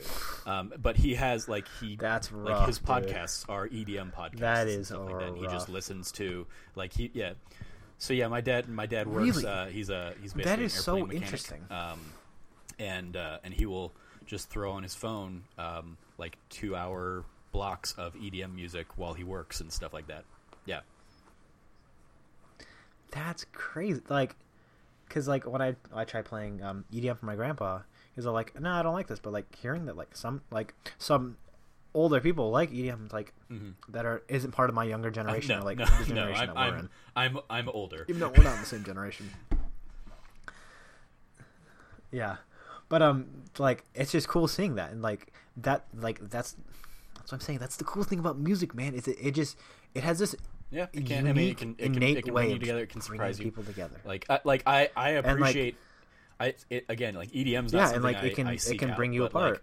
Like, the drummer in me loves the beat of EDM, pretty much like always. Oh yeah. So it's like I get tired sometimes of the repetition of it, but like if it isn't a super repetitive, like where you're going to hear the same, the same 4 measures for 20 repeats or something, and like I can get into it.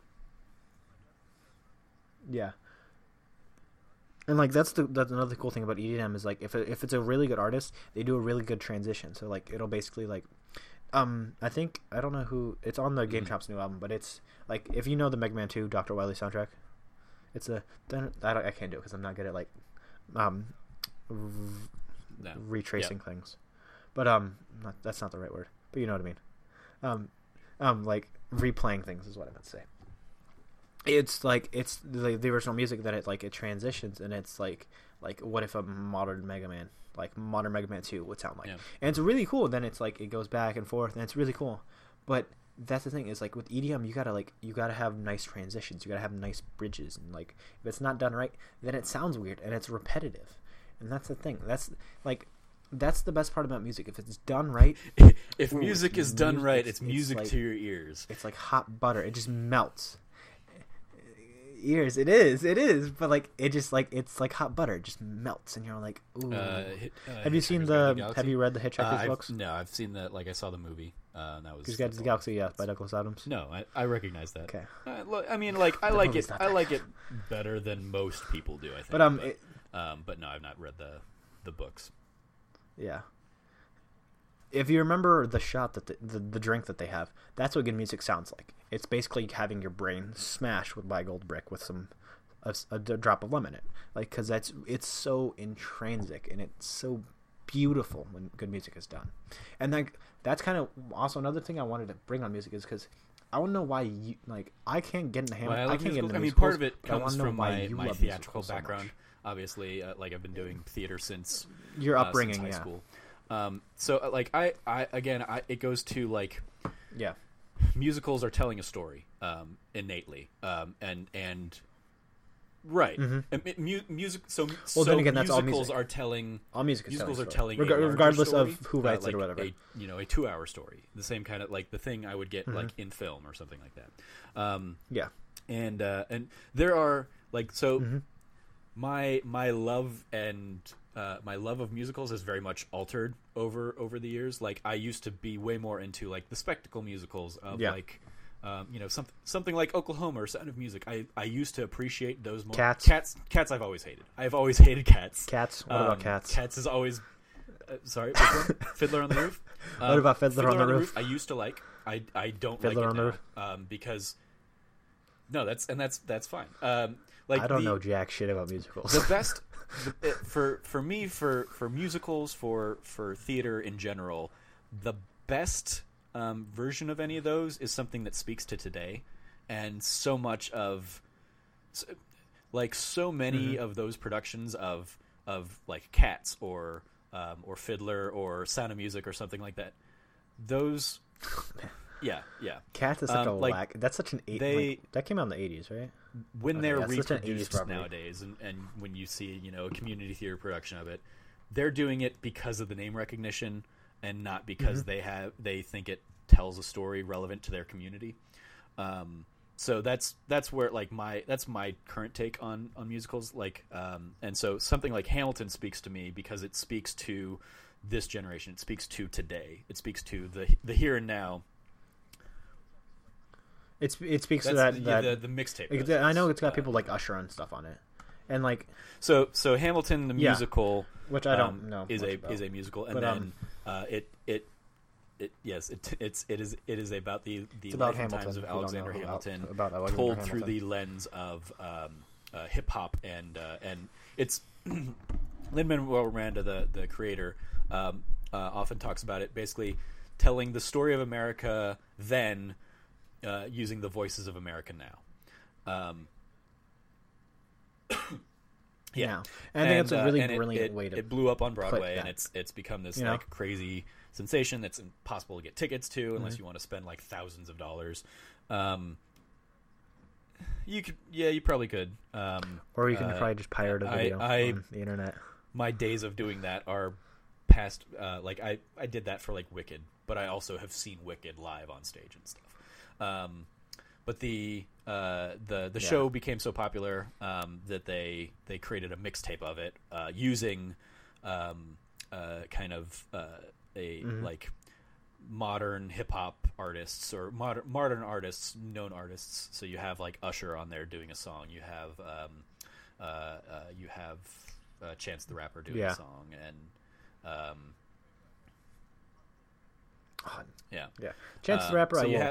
Probably one of my favorite artists. artists. You have like there's a song, and one of the first non-gaming things I wrote for Trove was a review of the mixtape. Yeah. And one of the things that I talk about in there is there's a song in Hamilton that is basically inspired by like the kind of song from like the 90s and 2000s that was basically like an R&B female singer with a hip hop artist coming in and doing like a rap, doing a duet of that. So like Ashanti and Ja Rule or Mary J. Blige and Biggie or something like that. And so that song in the mixtape version is Ashanti and Ja Rule singing it basically like so there it's a song that was inspired by their type of song coming and the two of them coming back to kind of reunite for something like that but in terms of musicals in the broader picture and theater in general it's something like that, and Hamilton sticks with me because it has a very clear affinity and love of the musical theater genre and the history of musical theater, and there are like references in there to musical theater shows from the last 50 years, but it also brings in a musical genre that I'm not versed enough in hip hop, but I can catch and I can Trevor, catch some of the references I can in there educate without assistance. Even if I can't point to I don't know what song that's coming from, I know that is a verse from a hip hop song. So it's that kind of stuff that it's a beautiful blending of the two. But it's more it's telling something new.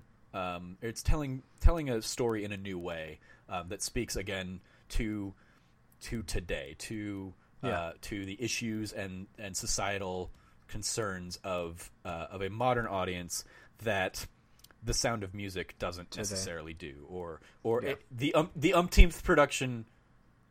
The umpteenth production. Well, then again, The Sound of Music's about Nazis in Sweden. Romeo and Juliet. Yes, it's a story everybody knows, and it's you deciding to set it in in the 50s. Doo-wop era doesn't add anything to it or something. Doesn't tell. Because it doesn't. I used to resonate, love Shakespeare even, and Shakespeare has like a great musicality to it. Macbeth is fantastic, and one of the things that it's. I don't think it's overblown, but some people do, and like he himself probably does. But like people have compared Lin-Manuel Miranda to like a modern day Shakespeare in his use of words and the language. And but like I was in a production of Julius Caesar that was set in the Civil War. Fantastic play, but setting in the Civil War. Fantastic. It was an interesting idea. That doesn't make any sense except whatsoever. for because they decided the execution, and it wasn't. They the execution's got to be like right there. Basically, so you're sitting it in the Civil War, so you've got basically like Julius Caesar's kind of court is like the North, and then you've got like the conspirators as the South. Effectively, is what they ended up kind of framing it as. But when you have Mark Antony cast as a black man, that says something very specific when you set it in the Civil War era. And the director basically like pushed it aside and was like, "Oh yeah, no, we're not addressing it." It's like you can't not address that. Like casting Julius Caesar's right-hand man as a free African American effectively in this story and letting him be the hero of the story says something. And if you're not willing to actually like address it or try and tell that story or recognize that, like it's just throwing on new costumes, throwing on a new coat of paint, when the story itself doesn't support it. So that's my, and that's kind of a tangent from your original question, but that's like musicals. The musicals that speak to me are musicals and it's always changing. Like I used to love Rent, and then I grew up and was like, wow, yeah, Rent is kind of I mean, like everybody in Rent's kind of an asshole to this guy who's trying to get them to pay their fucking rent. Like, yeah, be an adult, everybody. You don't get to live free in this world. That's not how the world works. But like, I remember loving Rent and the rock nature and the bohemian nature of Rent. It's probably funny. You know, when I got introduced to that in college, it was like, it was a phenomenal kind of story and a way of telling it. And then I like. A lot of it comes from like if you see bad productions, that can certainly ruin your taste. But like La La Land's, La La Land is an example of a very classic, like in archetype, it's a very classic musical. But it tells its story through a modern lens. It's something I love now and in the moment, and in 20 years it might not resonate as much with me because. You know, I won't be at that point in my life in 20 years. Yeah. Yeah. You'll be older. You'll be more experienced. You know, it's all that stuff that like takes into effect that you're all like. That's the thing about music is it's all like, it's all now and it's all what are you listening to now and it's all that like what's happening in your life and what resonates with you. And like that's why I like games so much and that's why I like music so much. It's because it's what's going on with you. You know. Then it's going on with other people. It's what's going on with you, the listener, the player, you know, the user, all that. And like that's why I like music. That's why music's so fascinating, regardless of what genre it's being told through or what medium you're listening through. You know, whether it's YouTube, Spotify, Apple Music. You know, like that's the so. I mean, like that's like I'm good leaving it there. Unless you really want to dive into hockey as well. I mean, we could maybe throw in some hockey talk. If you want to talk about hockey, we can. Topics, but I think we can just kind of leave this one as a music topic. Okay. Music revisited. Yeah. Because music is so impactful on everyone. Like that's what I love about music. Like personally, I kind of love music more than I love games. Because of just what it's been such a basic constant through my life. Whereas games is a new thing that I've been encountering. Yeah, but so what are it's just hit me with some favorite albums. You take it as you go. You know. You pick your favorites. What genre? Okay, so let's start with hip hop. We'll do favorite hip hop album. It's probably gotta be... Oh, that's hard. Actually, I'll do rap first. Rap, it's probably gotta be... Tupac's All Eyes on Me. Then that's gonna go the same for hip-hop. Rock, it's probably gonna be Interstate Love Song by Stone Temple Pilots. Then you have punk. I'm probably gonna do... something by Bad Religion, because Bad Religion's the stuff. I'm thinking all ages. Then you had, like, dude, I can go on about music for days. Like, that's the thing. Like, my favorite album of all time is that's a hard question. That's what I do. Like, I ask the hard-hitting questions here on Trove Talk. Like, in my current state... in my current state of mind, it's probably got to be a toss-up between...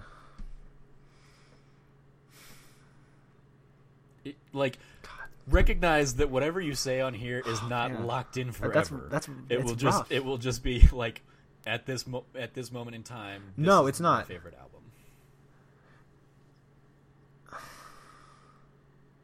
It'll probably be. It's a toss up between the Red Hot Chili Peppers, By the Way, and the album Ecstatic by the Foo Fighters. Two 90s albums, which I love very dearly. But, like, I think By the Way might take it because that album came out at a time where I've just been listening to that music forever, and the album art is so iconic to me. It's basically just a naked lady in all blue, and she's painted, and it's weird, and it's like early 2000s, and you're like, what's going on with this band? And it's all super mellow, but it's all super deep, and you're like, it's happy sad. It's The Cure. It's basically just like The Cure revamped, and you're like, whoa, are we getting back to this new wave sort of feeling? Then it's like, then it just gets you. Then it just, I don't know, man. Dave Grohl. It's hard to describe that album. And other guy. Flea's not in Foo Fighters. And Flea, yeah. Oh, I'm talking about RHCP. Oh, that's okay. Sorry, I thought that. And that's By the Way is by All right. Call it? Red Hot Chili Peppers. I had my Ecstatics. I had my notes. Ecstatics by the Ecstatics by the Foo Fighters. From what you were saying. Yeah, no, that's like I can hear By the Way, but I was like, that's a big mistake. Like I wasn't putting faces to it. Okay. Yeah. Yes. Sorry. Ecstatic. Yeah. But I started saying Foo Fighters. Shall we jump into Trove topics, sir? Oh yeah, and I got Dave Grohl, and then Chad is a Chili Peppers guy, right? Wait, so who's the drummer on Foo Fighters? Yeah, I think so. Because Chili Peppers, it's like, it's the Will Ferrell lookalike Chad something, right? Yeah. Okay. Flea's the bassist on Chili Peppers. It's Flea. Oh, okay. Oh, that's the thing about like. I mean, I know Flea artists, I don't from really know the shit. I don't know jack shit about like anyone. I just listen to '90s hit Back to the Future, obviously. But yes, no, Flea and Anthony Kiedis and there's Flea two more guys on Chili Peppers that I don't know. I think one of them is Chad, and I'm sure people who are listening are like, "Yep, Trevor really doesn't like music or doesn't know music because he can't think of Chad Smith." I want to say Smith. Yeah.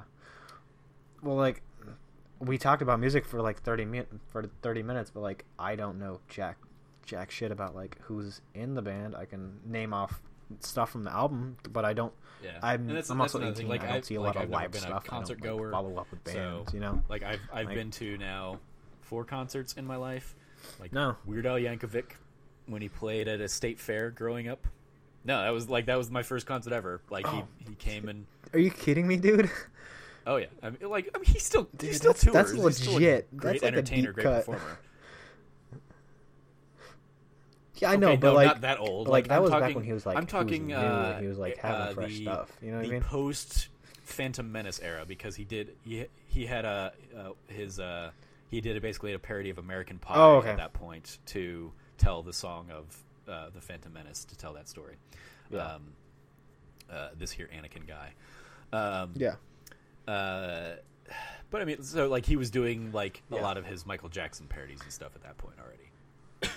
Eat It and like Beat It and like Eat It instead of Bad and stuff like that. So yeah, but yeah, that was my first concert. Yeah, go ahead. A lot of I will say best Weird Al song. Amish Paradise. Either Amish Paradise. It is hands down Amish or Paradise. Like a Surgeon. Like that is the really? like I know like people know that song at this point better jam, than they know Rapper's Paradise. Is that no Gangster's Paradise? That one. Yeah, I know Coolio, and Gangster's I know that Coolio was like he made a big fuss about it. Dude, Coolio basically saying like I didn't like when it became as big as it was. Yeah. Coolio was like, no, I didn't approve that because approving Weird Al to make an Amish parody of your song is going to ruin your street cred. And so he came out and basically. He came out and like argued and said it does because it's a white dude about being Weird Al like always like gets approval from he's not gonna do something unless some like the one time he's ever said like the one time he's ever come out and said this is a song that we wanted to make but the person wouldn't allow us to do it was Lady Gaga. Like he came out, he did a and he only did it because she and her management team had basically put him through so many hoops. Like normally he goes and says, I want to take this song and I want to turn it into this, and here's my pitch for it. And they're usually like, okay, cool, awesome. For that one, they like her representation came back and said like we need to hear the song, we need to know what you're turning it into. It was Born This Way, I think, was the song. And so I don't remember what he made it into. Weird, but like weird song to parody. He went through like recorded a demo basically for them, and so when they came back and said no, he was like, okay, well, I put in so much work into this, and I'm still fine because it's a parody. So like they can't do anything for me releasing this. So here's the Perform This Way. So here's the demo I did for this. It's called Perform This Way. He released it on like YouTube or something, and then within a day, people were like, why would Lady Gaga be like a jerk about this? And she came back and said, oh no, he can totally do it. There was miscommunication. So I don't know what the real story is, but they basically came back and said like mea culpa, like that was just my representative said like, no, you can't do this song. But really, I never heard it. I'm fine with it. Absolutely, he should go and have fun with it. It's a funny song. So that's the only time he's ever really like gone out of his way to like not respect if somebody doesn't want him making their song into a parody song. He goes and says, okay, I won't do it then. So when Coolio came and was like, yeah, no, I didn't give him the approval for Gangster's Paradise to Amish Paradise. It's like, no, you probably did. And now you just didn't think it was going to be a big thing. So that's Weird Al was one of my concerts. Childish Gambino was another, and that was like 15 years later or whatever. That was which album? It was Camp. Was when he was touring after Camp. Sunrise on that is my jam. That's my favorite song on the album. Interesting album. I got into him because I loved him from like never a Community big and stuff. Gambino fan. So yeah, like I loved him as a performer in that regard, and then I like Community is I a fantastic show. to Camp and some of his music, and I was like, oh, I really like this. I really dig like the nerdy hip hop that spoke to me in a way that like a lot of other doesn't. A lot of other hip hop necessarily doesn't, because at least I can relate to him in the nerdy things he talks about that I can't relate to necessarily in some of the other some other songs in the genre and stuff. And then Bare Naked Ladies, I finally saw them, like I said, a few years ago. And then Danny Juarez came down to Phoenix late last year, and we went and saw a concert, Distant Worlds, which is the Final Fantasy concert. So we got to see like a local orchestra basically performing Final Fantasy music. Absolutely, we're nerds. He drove down from y'all are nerds. He and a friend drove down from Vegas. They were I love like, Danny though. He was coming to see it regardless. Like he was already making the drive down, and I was like, I love Final Fantasy music. Yeah, I want to actually go to that concert. So like I bought a ticket and we hung out that night and had a really good time. So those are my concerts, and that's just like unless you count like Kind of Funny Live 2 and getting to see Cisco perform. That's like the extent of my concert history. That's not really a concert though, because I mean that passes he for sung a Kanye like concert, 2 songs. So. It was the thong song and the Pokemon rap song. Burn on Kanye, suck it, West. Fight me, Kanye West. But like going back, I think you're an arrogant little douche, and like you can have good music, but you don't need to treat people like shit. and with that, blessing at Adeoye is never coming on the show. Wow. Yeah, but what was I gonna say? Going back to Kind of Funny Live 2, one of my favorite things ever musically that happened with like people that I didn't know happened. So I'm waiting in line with my brother. He brought a speaker from work. He works on a construction site, so it's like an industrial grade speaker. I don't know. It's like this big probably, but it's like you can like throw it against like you can probably drop a cinder block on it and it'd still work. But like, so he plays Biz Markie's "Just a Friend." Literally, this is like when the line's getting super long. Literally, so many people just start singing it. I'm like, what is happening? Like, why are these people singing for this trashy I'm sure they weren't singing song? like the actual like. Then we they were play. singing the It hook was and like the chorus. I'm sure. Then you got what I need. Yeah, but they didn't know the actual like the you verses. need, but like no, but like. Then he plays the actual Pokemon theme song. I'm not joking when I say this. Before we know that damn song was actually being played, like people are like, "Oh yeah, play it louder," and we played it as loud as we can. People are singing and shit. Then like literally like as soon as it pops up in that thing, we were like, "What the fuck?" It was like it was the weirdest moment. It was like we started off the line by playing that song. And we literally ended the night by listening to that song. We were like, "What is our what just happened? What allowed for us to actually like it was one of those weird moments where like, oh, that's like sure we're like that's not gonna happen, like we were thinking about it, but like it just happens. You're like, what is my life? Like, what did I do to get this? You know? It was like, and like that's one of the ways I love music, is because like if it has, you're in an environment where like people are excited about stuff and you just play a song that like basically everyone knows and they all sing it and they have fun with it. That's the best thing about music, is that people like it and they dig it and they're in a good environment and they all sing along. It's the best. You know? All right. Let's go ahead and round out the show with our topic 4, Trove topics. We didn't get too many this week, so we'll just kind of burn through some of those. It happens every now and then.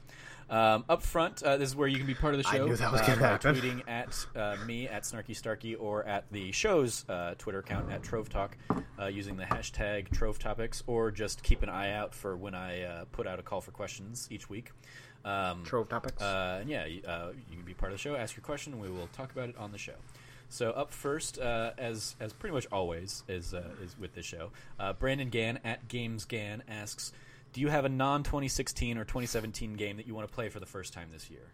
I already have an answer for this, but how about you? Are you playing anything from Legend of Zelda: Ocarina of Time? Okay, it's an interesting Legend of Zelda: Ocarina of Time. Interesting one. That I guess it was a notable absence from your gaming history. But if N64 was kind of your when you were 3, it makes sense that you haven't gotten to it necessarily. Yeah. As well as, I'm just kidding. I want to play a Fire Emblem game. Okay. I want to play a Final Fantasy game. Because when I say Final Fantasy, I mean like one of the OGs. Because I have Suikoden 2 on my Vita, and I love that game.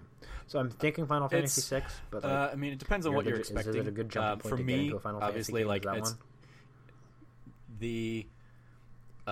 The best way to play that thinking, like, is going to be on your Game Boy JRPG. Advance. If you can get the Final Fantasy 6 Advance cart, I do have it like right here. I'm sure. Do you have that in your collection? Yeah. Boom, right there. Oh my god! If you actually do, I'm gonna be like, like I have this. Okay, my little can Game we Boy just Advance like cart that I just Yeah, have sitting here, that's- like right nearby on my PC, the tower. Like it ends up coming up like every couple episodes. So yeah, I have it. It's just dope. sitting right there. But that's the best way to play it. You could get it on your Vita.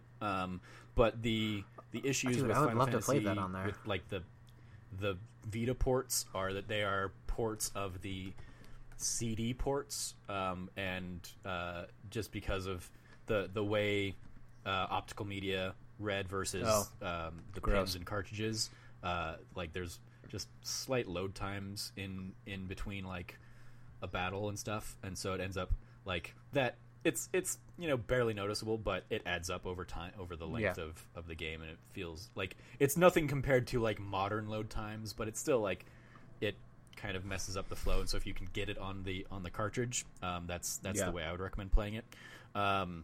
It's like there you go. Yeah, I would love to get it on the cartridge. The thing I knowing that you have a hope copy for, right there. and there's this rumor going around that it's the 30th anniversary of Final Fantasy, so there's a rumor that they're going to release like Final Fantasy 1 through 9 all on one disc or something.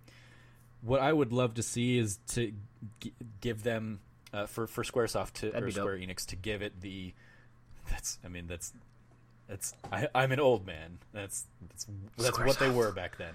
You're a funny man, Trevor. You're a funny man. So what they did with Final Fantasy VII, I'm not. when they I'm brought educated. that to PS4, was it was like a port that they did to Steam first, but you could play, like, they gave you some quote unquote cheat codes where you can play the game 3 times the speed. You can play it with no encounters, and you can play it where basically you'll get all of your limit breaks and your health and your magic kind of will just automatically replenish and fill. So you can basically play, like, rush through the game and never die or anything, and only have to fight bosses. I would the being able to play it through at 3 times speed is the thing that I think they need to add to every one of those games if they ever port them again, because it makes it makes the grind way easier, and so you aren't having to just run around and like deal with that to level up. You can just go through it quicker, and it allows you to kind of, because on those text-based games, they can be if you're not in the mood for it, it's going to take you longer to read through and go through the stuff and get the story. I think it's a fine starting point, but I know others that have used it as a starting point and jumped in, and it didn't resonate with them. So it's it works for me. It might not work for you.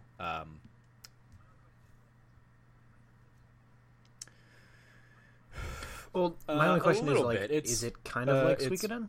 Because that's my yes. That's, I mean, if you like Suikoden, you probably like Final Fantasy VI. It's not nearly as many characters. JRPG.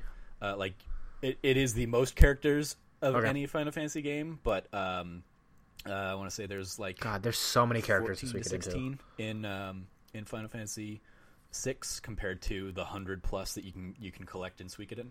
Okay. Yeah. Oh, I know. Oh my god, it's not even funny, dude. It's like I'm running with like the base crew. The real there's too much people. Like, for me, what's I don't want this horde of people about, just following Final Fantasy me. Like, 6 is that it introduces the characters to you kind of one at a time, and it forces you to use them for a time, so that you can figure out if you like them or not. But then the game opens up at a certain point, and you can you can bring whatever characters you want into your party, and then you do have to. One of the things that I know people don't like, and I'll give you the heads up, is like partway through the game, you basically start from scratch and you have to like regather your party members. It gives you a new kind of. I like that. I think that's a cool. So you might be playing with mechanic. characters that you hadn't played with kind of prior to that. As you build up to go and find your core party that you would like to use, you kind of have to go and recollect kind of all those characters. But it gives like every character their own moments and their own arc in that game. That's one of the things I love about it. It's a great I love the characters, and I love the story itself is very much like Star Wars. It is like the Rebels versus the Empire. Absolutely. Same with Suikoden. That's Suikoden, bro. Kind of you join the Rebel Alliance, effectively the returners in Final Fantasy VI. So yeah, that's and for me it makes the best starting off point compared to like Final Fantasy VII, which I know a lot of people would throw out just because like the art style of pixel art and sprites is way easier for me to like point to and say like that has aged better than the polygons of a PlayStation 1 era game.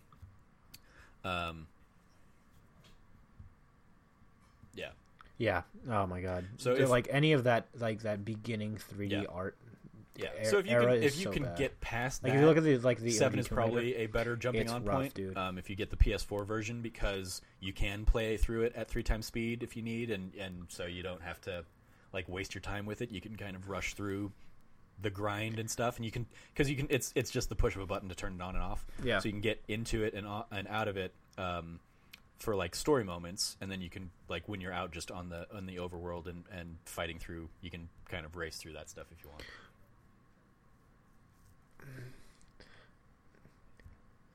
But I don't want to play 7 because it's Final Fantasy 7 and everyone holds in this highlight, and I don't want to go into it and like, oh, this game just blatantly sucks and I don't like it. That's why I want to go into 6 is because yeah, it's and that's like, that's certainly more what I would say. Is hardcore like audience 7 likes is it held better, in and a I think I'll highlight fit in better with because that crowd, that's the one rather most than- people played, and it was a very pivotal game for its time. But yeah, like people like myself who've played kind of every Final Fantasy do tend to point to 6 as a better story and a better game. Just in terms of I mean, for me, like 7 kind of falls apart. I think Kefka is a better villain than Sephiroth is. There you go. Kefka is effectively like the Joker. Kefka's just a better Batman's name. Let's be Joker. clear. So if you like that as a villain type, you're gonna like you'll like him. Yeah. Okay. And I don't want to battle something that looks like a Pokemon either in 7. Okay. That's what Sephiroth looks no. like. He looks like that thing from Pokemon Platinum, where he's all like, yeah. So yeah. You know what I mean? Like 7 might be a better entry point, but for me, if you can get the cart for 6 on your Game Boy Advance, I think that's the way to go. Yeah. For me, in terms of a 2017 game, or a non-2016, non-2017 game that I'm playing, I've already been like I've got a handful of games that I started the year out kind of playing, like revisiting old things.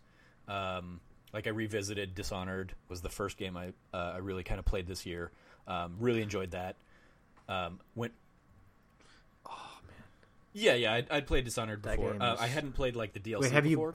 Have you played it before, Dishonored? My first time doing that, and like I loved Dishonored 2 so much that I haven't either. Wanted I'm kind of to go interested back to see what it's like. Like I just wanted to stay in that, but I'd already gotten the platinum for Dishonored 2, so I went and got the platinum for the first Dishonored, and went through and played the DLC in that. I went through and played Stories again, or finished out Stories and got the platinum in that, as you and I touched on a little bit online.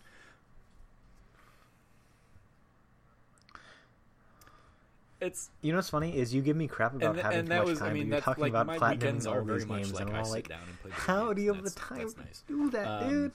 Because the standard is my 9-to-5 job. Yeah. Exactly. Yeah. But then the game that But then again, I really you have a about set when schedule. I I thought about don't. that question You know what I that mean? Brandon asked was I finally went back and played Transistor from it was a 2014 original release. I'd started playing it a couple times, and I love the art style. I love Supergiant Games. Yeah.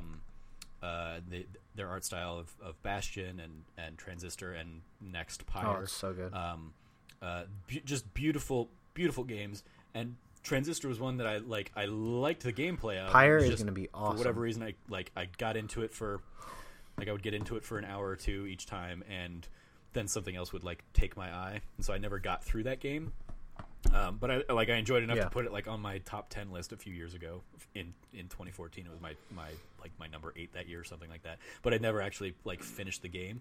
So I was looking through my catalog of what do I want to play, and that came up. I was like, I want to go ahead and actually play through and see if I could sit down and play through Transistor. So I finally played through and beat that game. Yeah. Mm-hmm.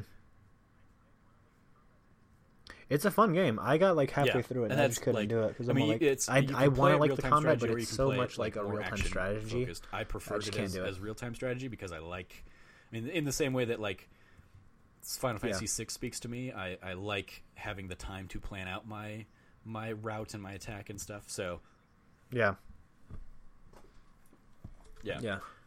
So yeah, and I like doing that, but I just I'm not good at doing that. I'm more of I finally went through and played and finished that game, and started doing a new game plus run of it and stuff, and really enjoyed that. So that's what I think of so far of the non a game of the past. One that's on my plate for things I want to play next, and then I've got a new computer coming. I might actually finally sit down and do it. Is Undertale. Heard nothing but good things about that game from a couple years ago, and it's a game I could play on this current rig, and I've started to play it in the past. Yeah, I have to play that game too. It's an old school graphics wise. Oh, it's not going to push my computer to try and run it, but yeah, it doesn't take much to run. Yeah, absolutely.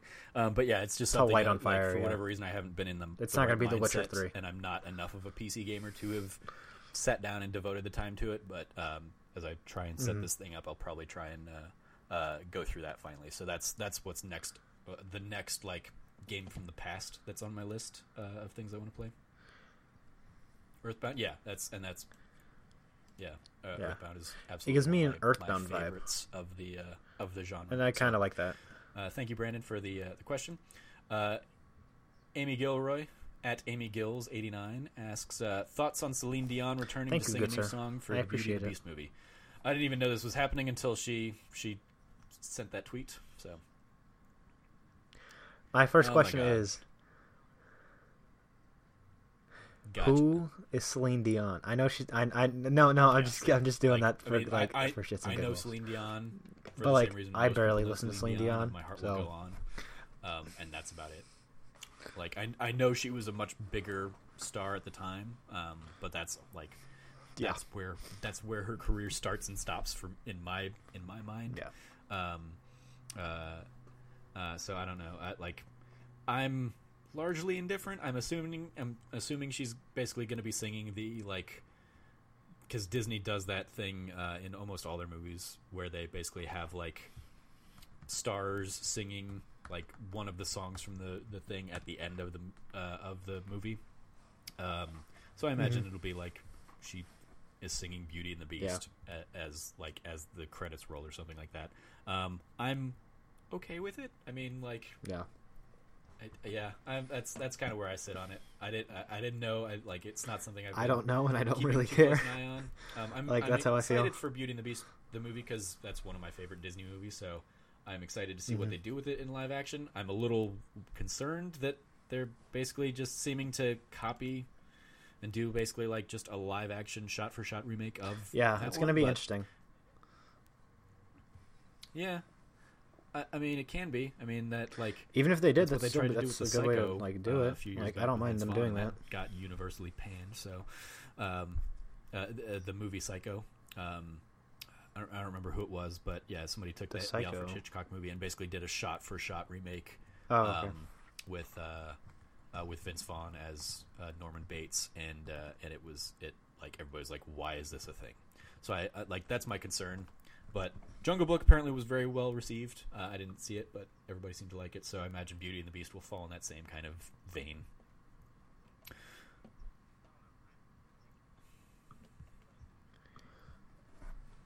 Like, I don't know. I'm like I've never been a huge Disney princess guy. I mean, I know Tim is and all that jazz, but let's not talk about that. Yeah, absolutely. But like, I am just Ben Bellevue at Mr. Bento Box asks, "What's your favorite movie genre?" And you had some back and forth on like this is gonna kill you.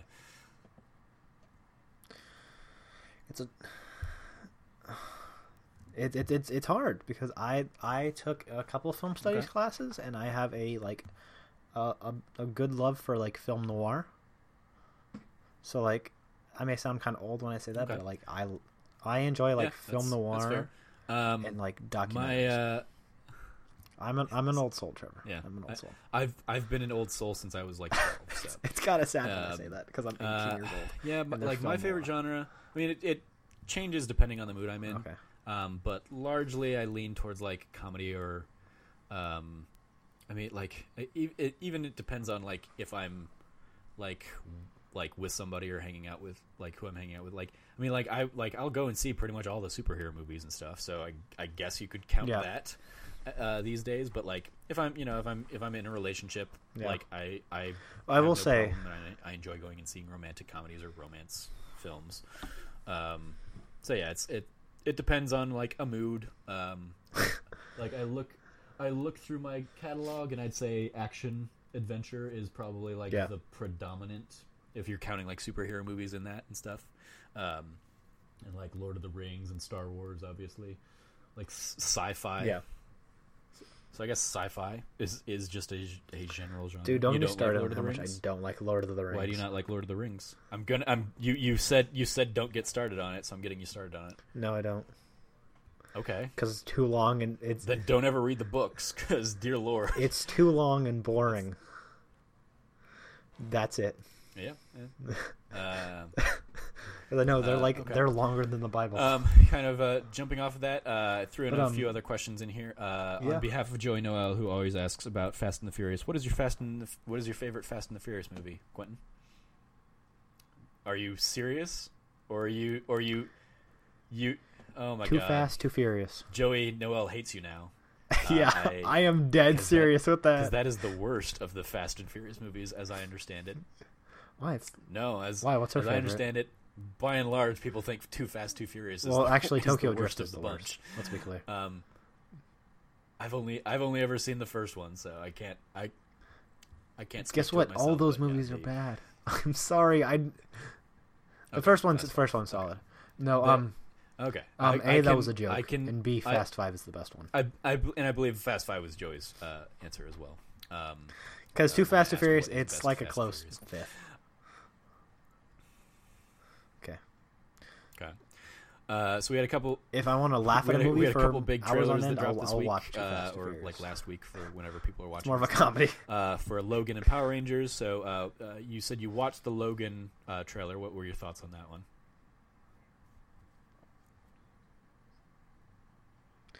Yeah, I am. Can we just? We just need this movie. We need a movie like this that's dramatic and scary and frightening to impact the Fox Marvel universe, because the X-Men, they're all basically. I hit my pen. They're all happy-go-lucky. They're all like, oh, good story, and like whole bunch of I people watched did. X-Men Apocalypse when I went to San Francisco. We all laughed fell at asleep. the 20th Century Fox logo when that came on. Then again, I was like really tired. But yeah, like Amy Gills was sitting next to me and she fell asleep during the movie too. The recorder, yeah, but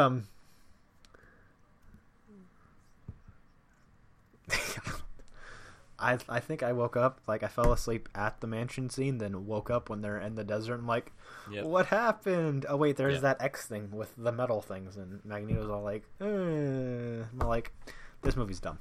But no, Logan's gonna be cool because there's like, if you watch the new trailer, Hugh Jackman brings out an X-Men comic book, and they're like, oh, this is basically portraying what the X-Men did. And like are they? Are they trying to break the fourth wall, or are they trying to basically just say that, oh yeah, that these are the things that like people saw you guys doing, and they made books about it, and telling stories interests me. about, like, it what makes you me guys think actually of did. like, and that's really cool. Like I think that's a really cool take on it. With the Watchmen series, but basically, you read the book, so in the book they've got basically like pirate tales are like the comic books. I've not seen superheroes. Mm-hmm. Yeah. Also, that book is like the ending is like so abrupt in the Watchmen and weird book that like I because can't even superheroes are a real thing. Like superhero comics never became a thing because they were like so they exist. So they made pirate books like the comic books. So it's an interesting. We have those people. I see it as kind of like a parallel to that, where it's like, oh, okay, like. Yeah, superheroes were a real thing, and they decided to use that in graphic novel form or whatever, in comic book form. And then somebody else posted online on Twitter. I want to say it was like one of the IGN editors basically talked about how there was a time in the 80s, I think, or something like that, where Steve Rogers actually became like the character, like as a side job, was drawing the Captain America comics for Marvel in the in-universe kind of thing. So like it's funny. It's also kind of filling in that historical context of like, oh, like the comic books recognize that they are stories that can be comic books. That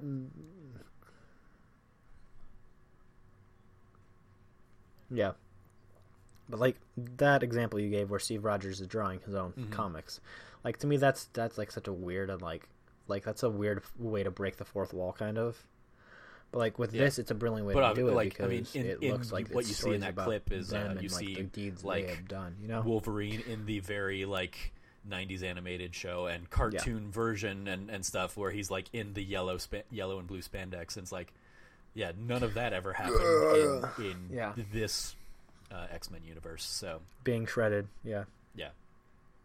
no. I'm excited for none Logan. of that didn't happen in the 90s. I mean, like the X-Men. I'm excited for the tone that the trailers are setting forth. But like historically, the Wolverine X-Men movies have been like Yes. some of the weakest X-Men movies, I think.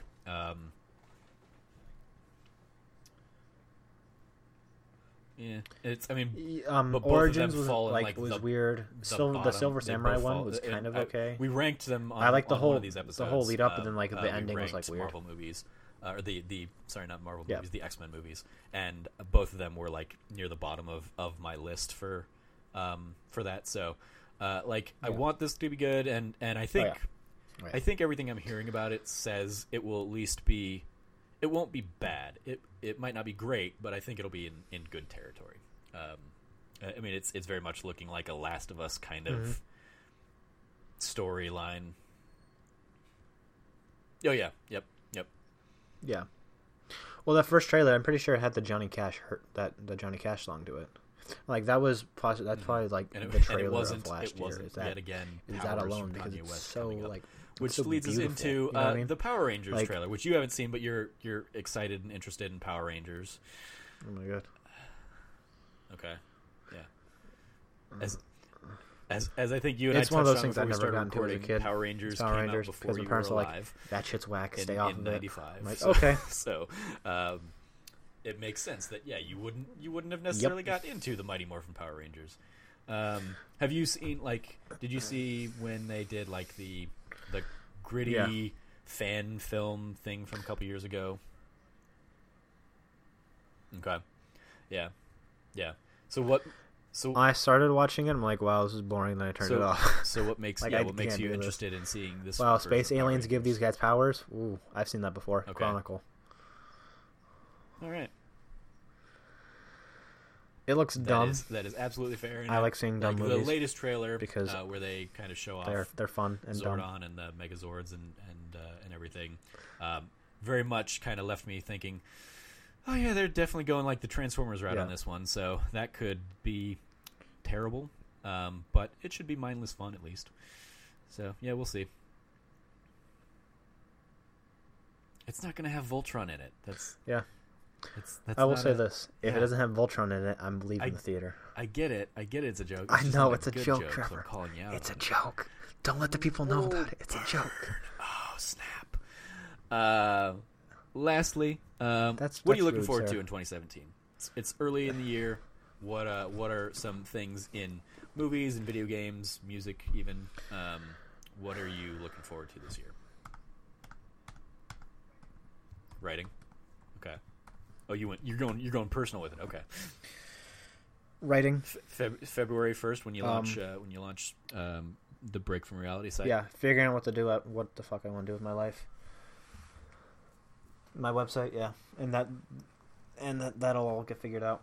No, it's just things I'm looking forward to is just like as I said, I don't get anticipated for things until like 2 weeks until they come out. I'm like, oh shit, that's coming out in like 2 weeks. Like, that's just because I'll forget about them until then. You know what I mean?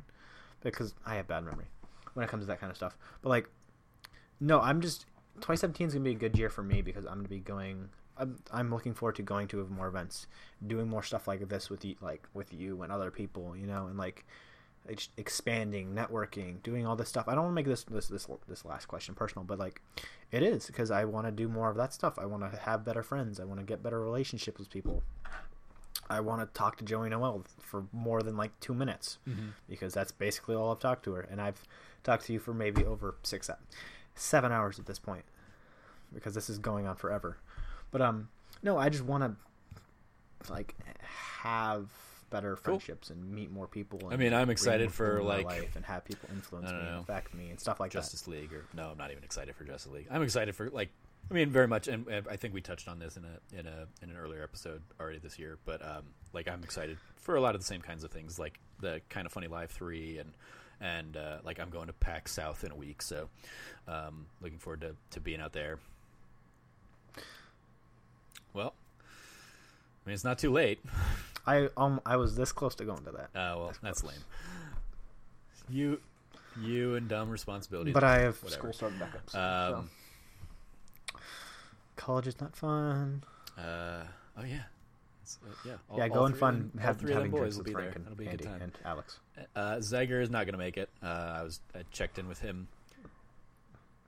I and know. probably Zyger too. He definitely tries to.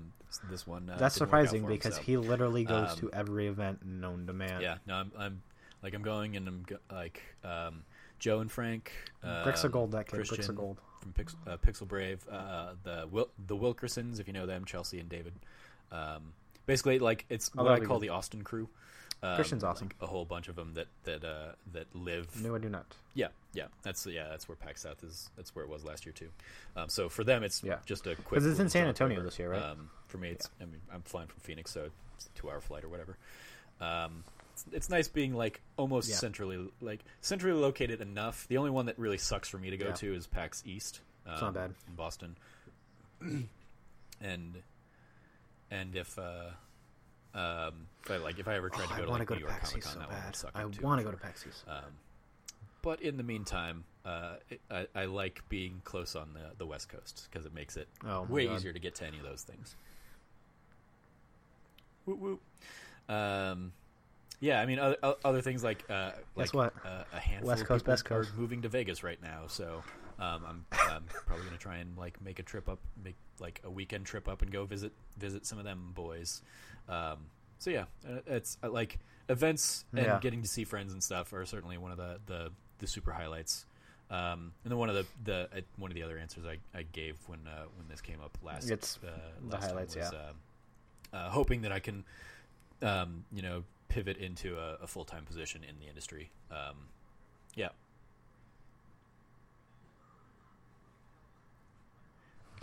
Hey, guess what, Trevor? Before you continue, you were gonna do this, even though you and Alex. This is the year of it's the year of TA. Trevor and Alex. Aww. You guys can do it. You guys are the rocks. You guys are the most inspiring people that I know, and it's kind of weird saying that, and because you guys have been I don't want to diss on Alex, but Alex has been doing this for a lot longer than you have, and personally, I want I agree, and I've told him as much too. He's up there already, and he needs to get that because he's been doing it for so long, and he needs to break that bond, either make it or break it. And I know you're gonna do it because you're smart, you're educated, you're well written, you're well versed, and you're just a wonderful human being. Granted, that's both of you, helpful, but Alex, this year Alex you is guys absolutely one of those. You guys are gonna he's fucking rock. My brother in arms for all this. So I would feel weird getting in and him not being in there. So as soon as if it does happen that I kind of break in, he already knows I'm going to do everything I can to kind of bring him along with me for the ride. So that's my hope. I got way further towards that progress in 2016 than I ever anticipated I would. So at the rate that it's going, I'm definitely hopeful that I can kind of make moves. I am technically I got my media badge approved just yesterday, I think, or something. And so I'm technically going to be the only IGN person at PAX South next week. So that's weird. Yeah, no, absolutely. And I'm not going, for IGN. They just took but hey, that's something. You know what I mean? That's better than it could be. Yes. The surreal nature of even that is crazy. No.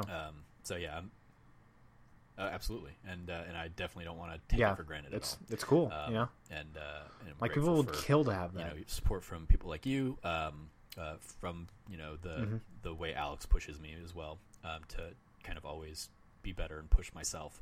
So yeah, that's certainly the big hope for 2017 for me is that that I hit that breaking point and do make it in. But I'm also not gonna my life isn't going to be defined by that moment. If that doesn't happen, it's still going to be a good year. There's still going to be a lot of exciting, fun stuff ahead. So yeah. So that's 2017. Thank you, Quinten, for coming on. Go ahead and let's round out the show. Tell people where they can find you online. Make all your plugs. Do all that fun stuff.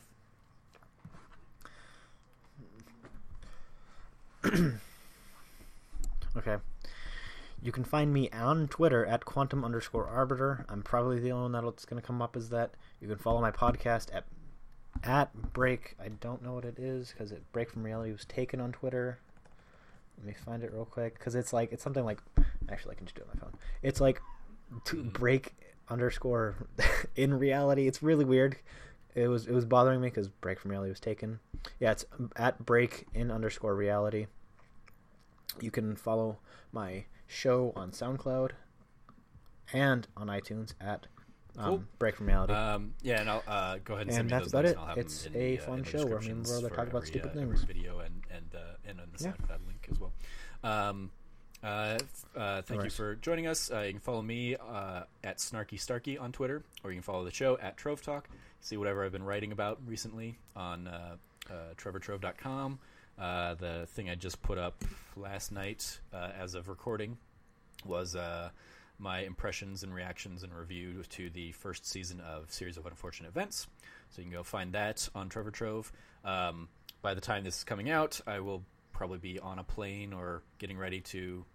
I guess I will not be on a plane, but I will be about to head on a plane to San Antonio for PAX South. So if you're going to be there, come say hi. And yeah, that's I think all of the cleanup for that. I'll be doing PAX East in March. That's coming too. So yeah, thank you for joining us. Thank you, Quinten, for coming on. Pleasure having you. It's a pleasure. We got to, for those that don't know, we spent a lot of time. It was my pleasure, out. Trevor. My absolute pleasure. After PSX, you and I had like a Disney morning where we got to kind of sit and have like a good 2 or 3 hours of just catching up and chatting and getting to know one another. So yeah, good times. Thank you again for watching or listening or whatever you're consuming, however you're consuming the show. And until next time, treasure your friends.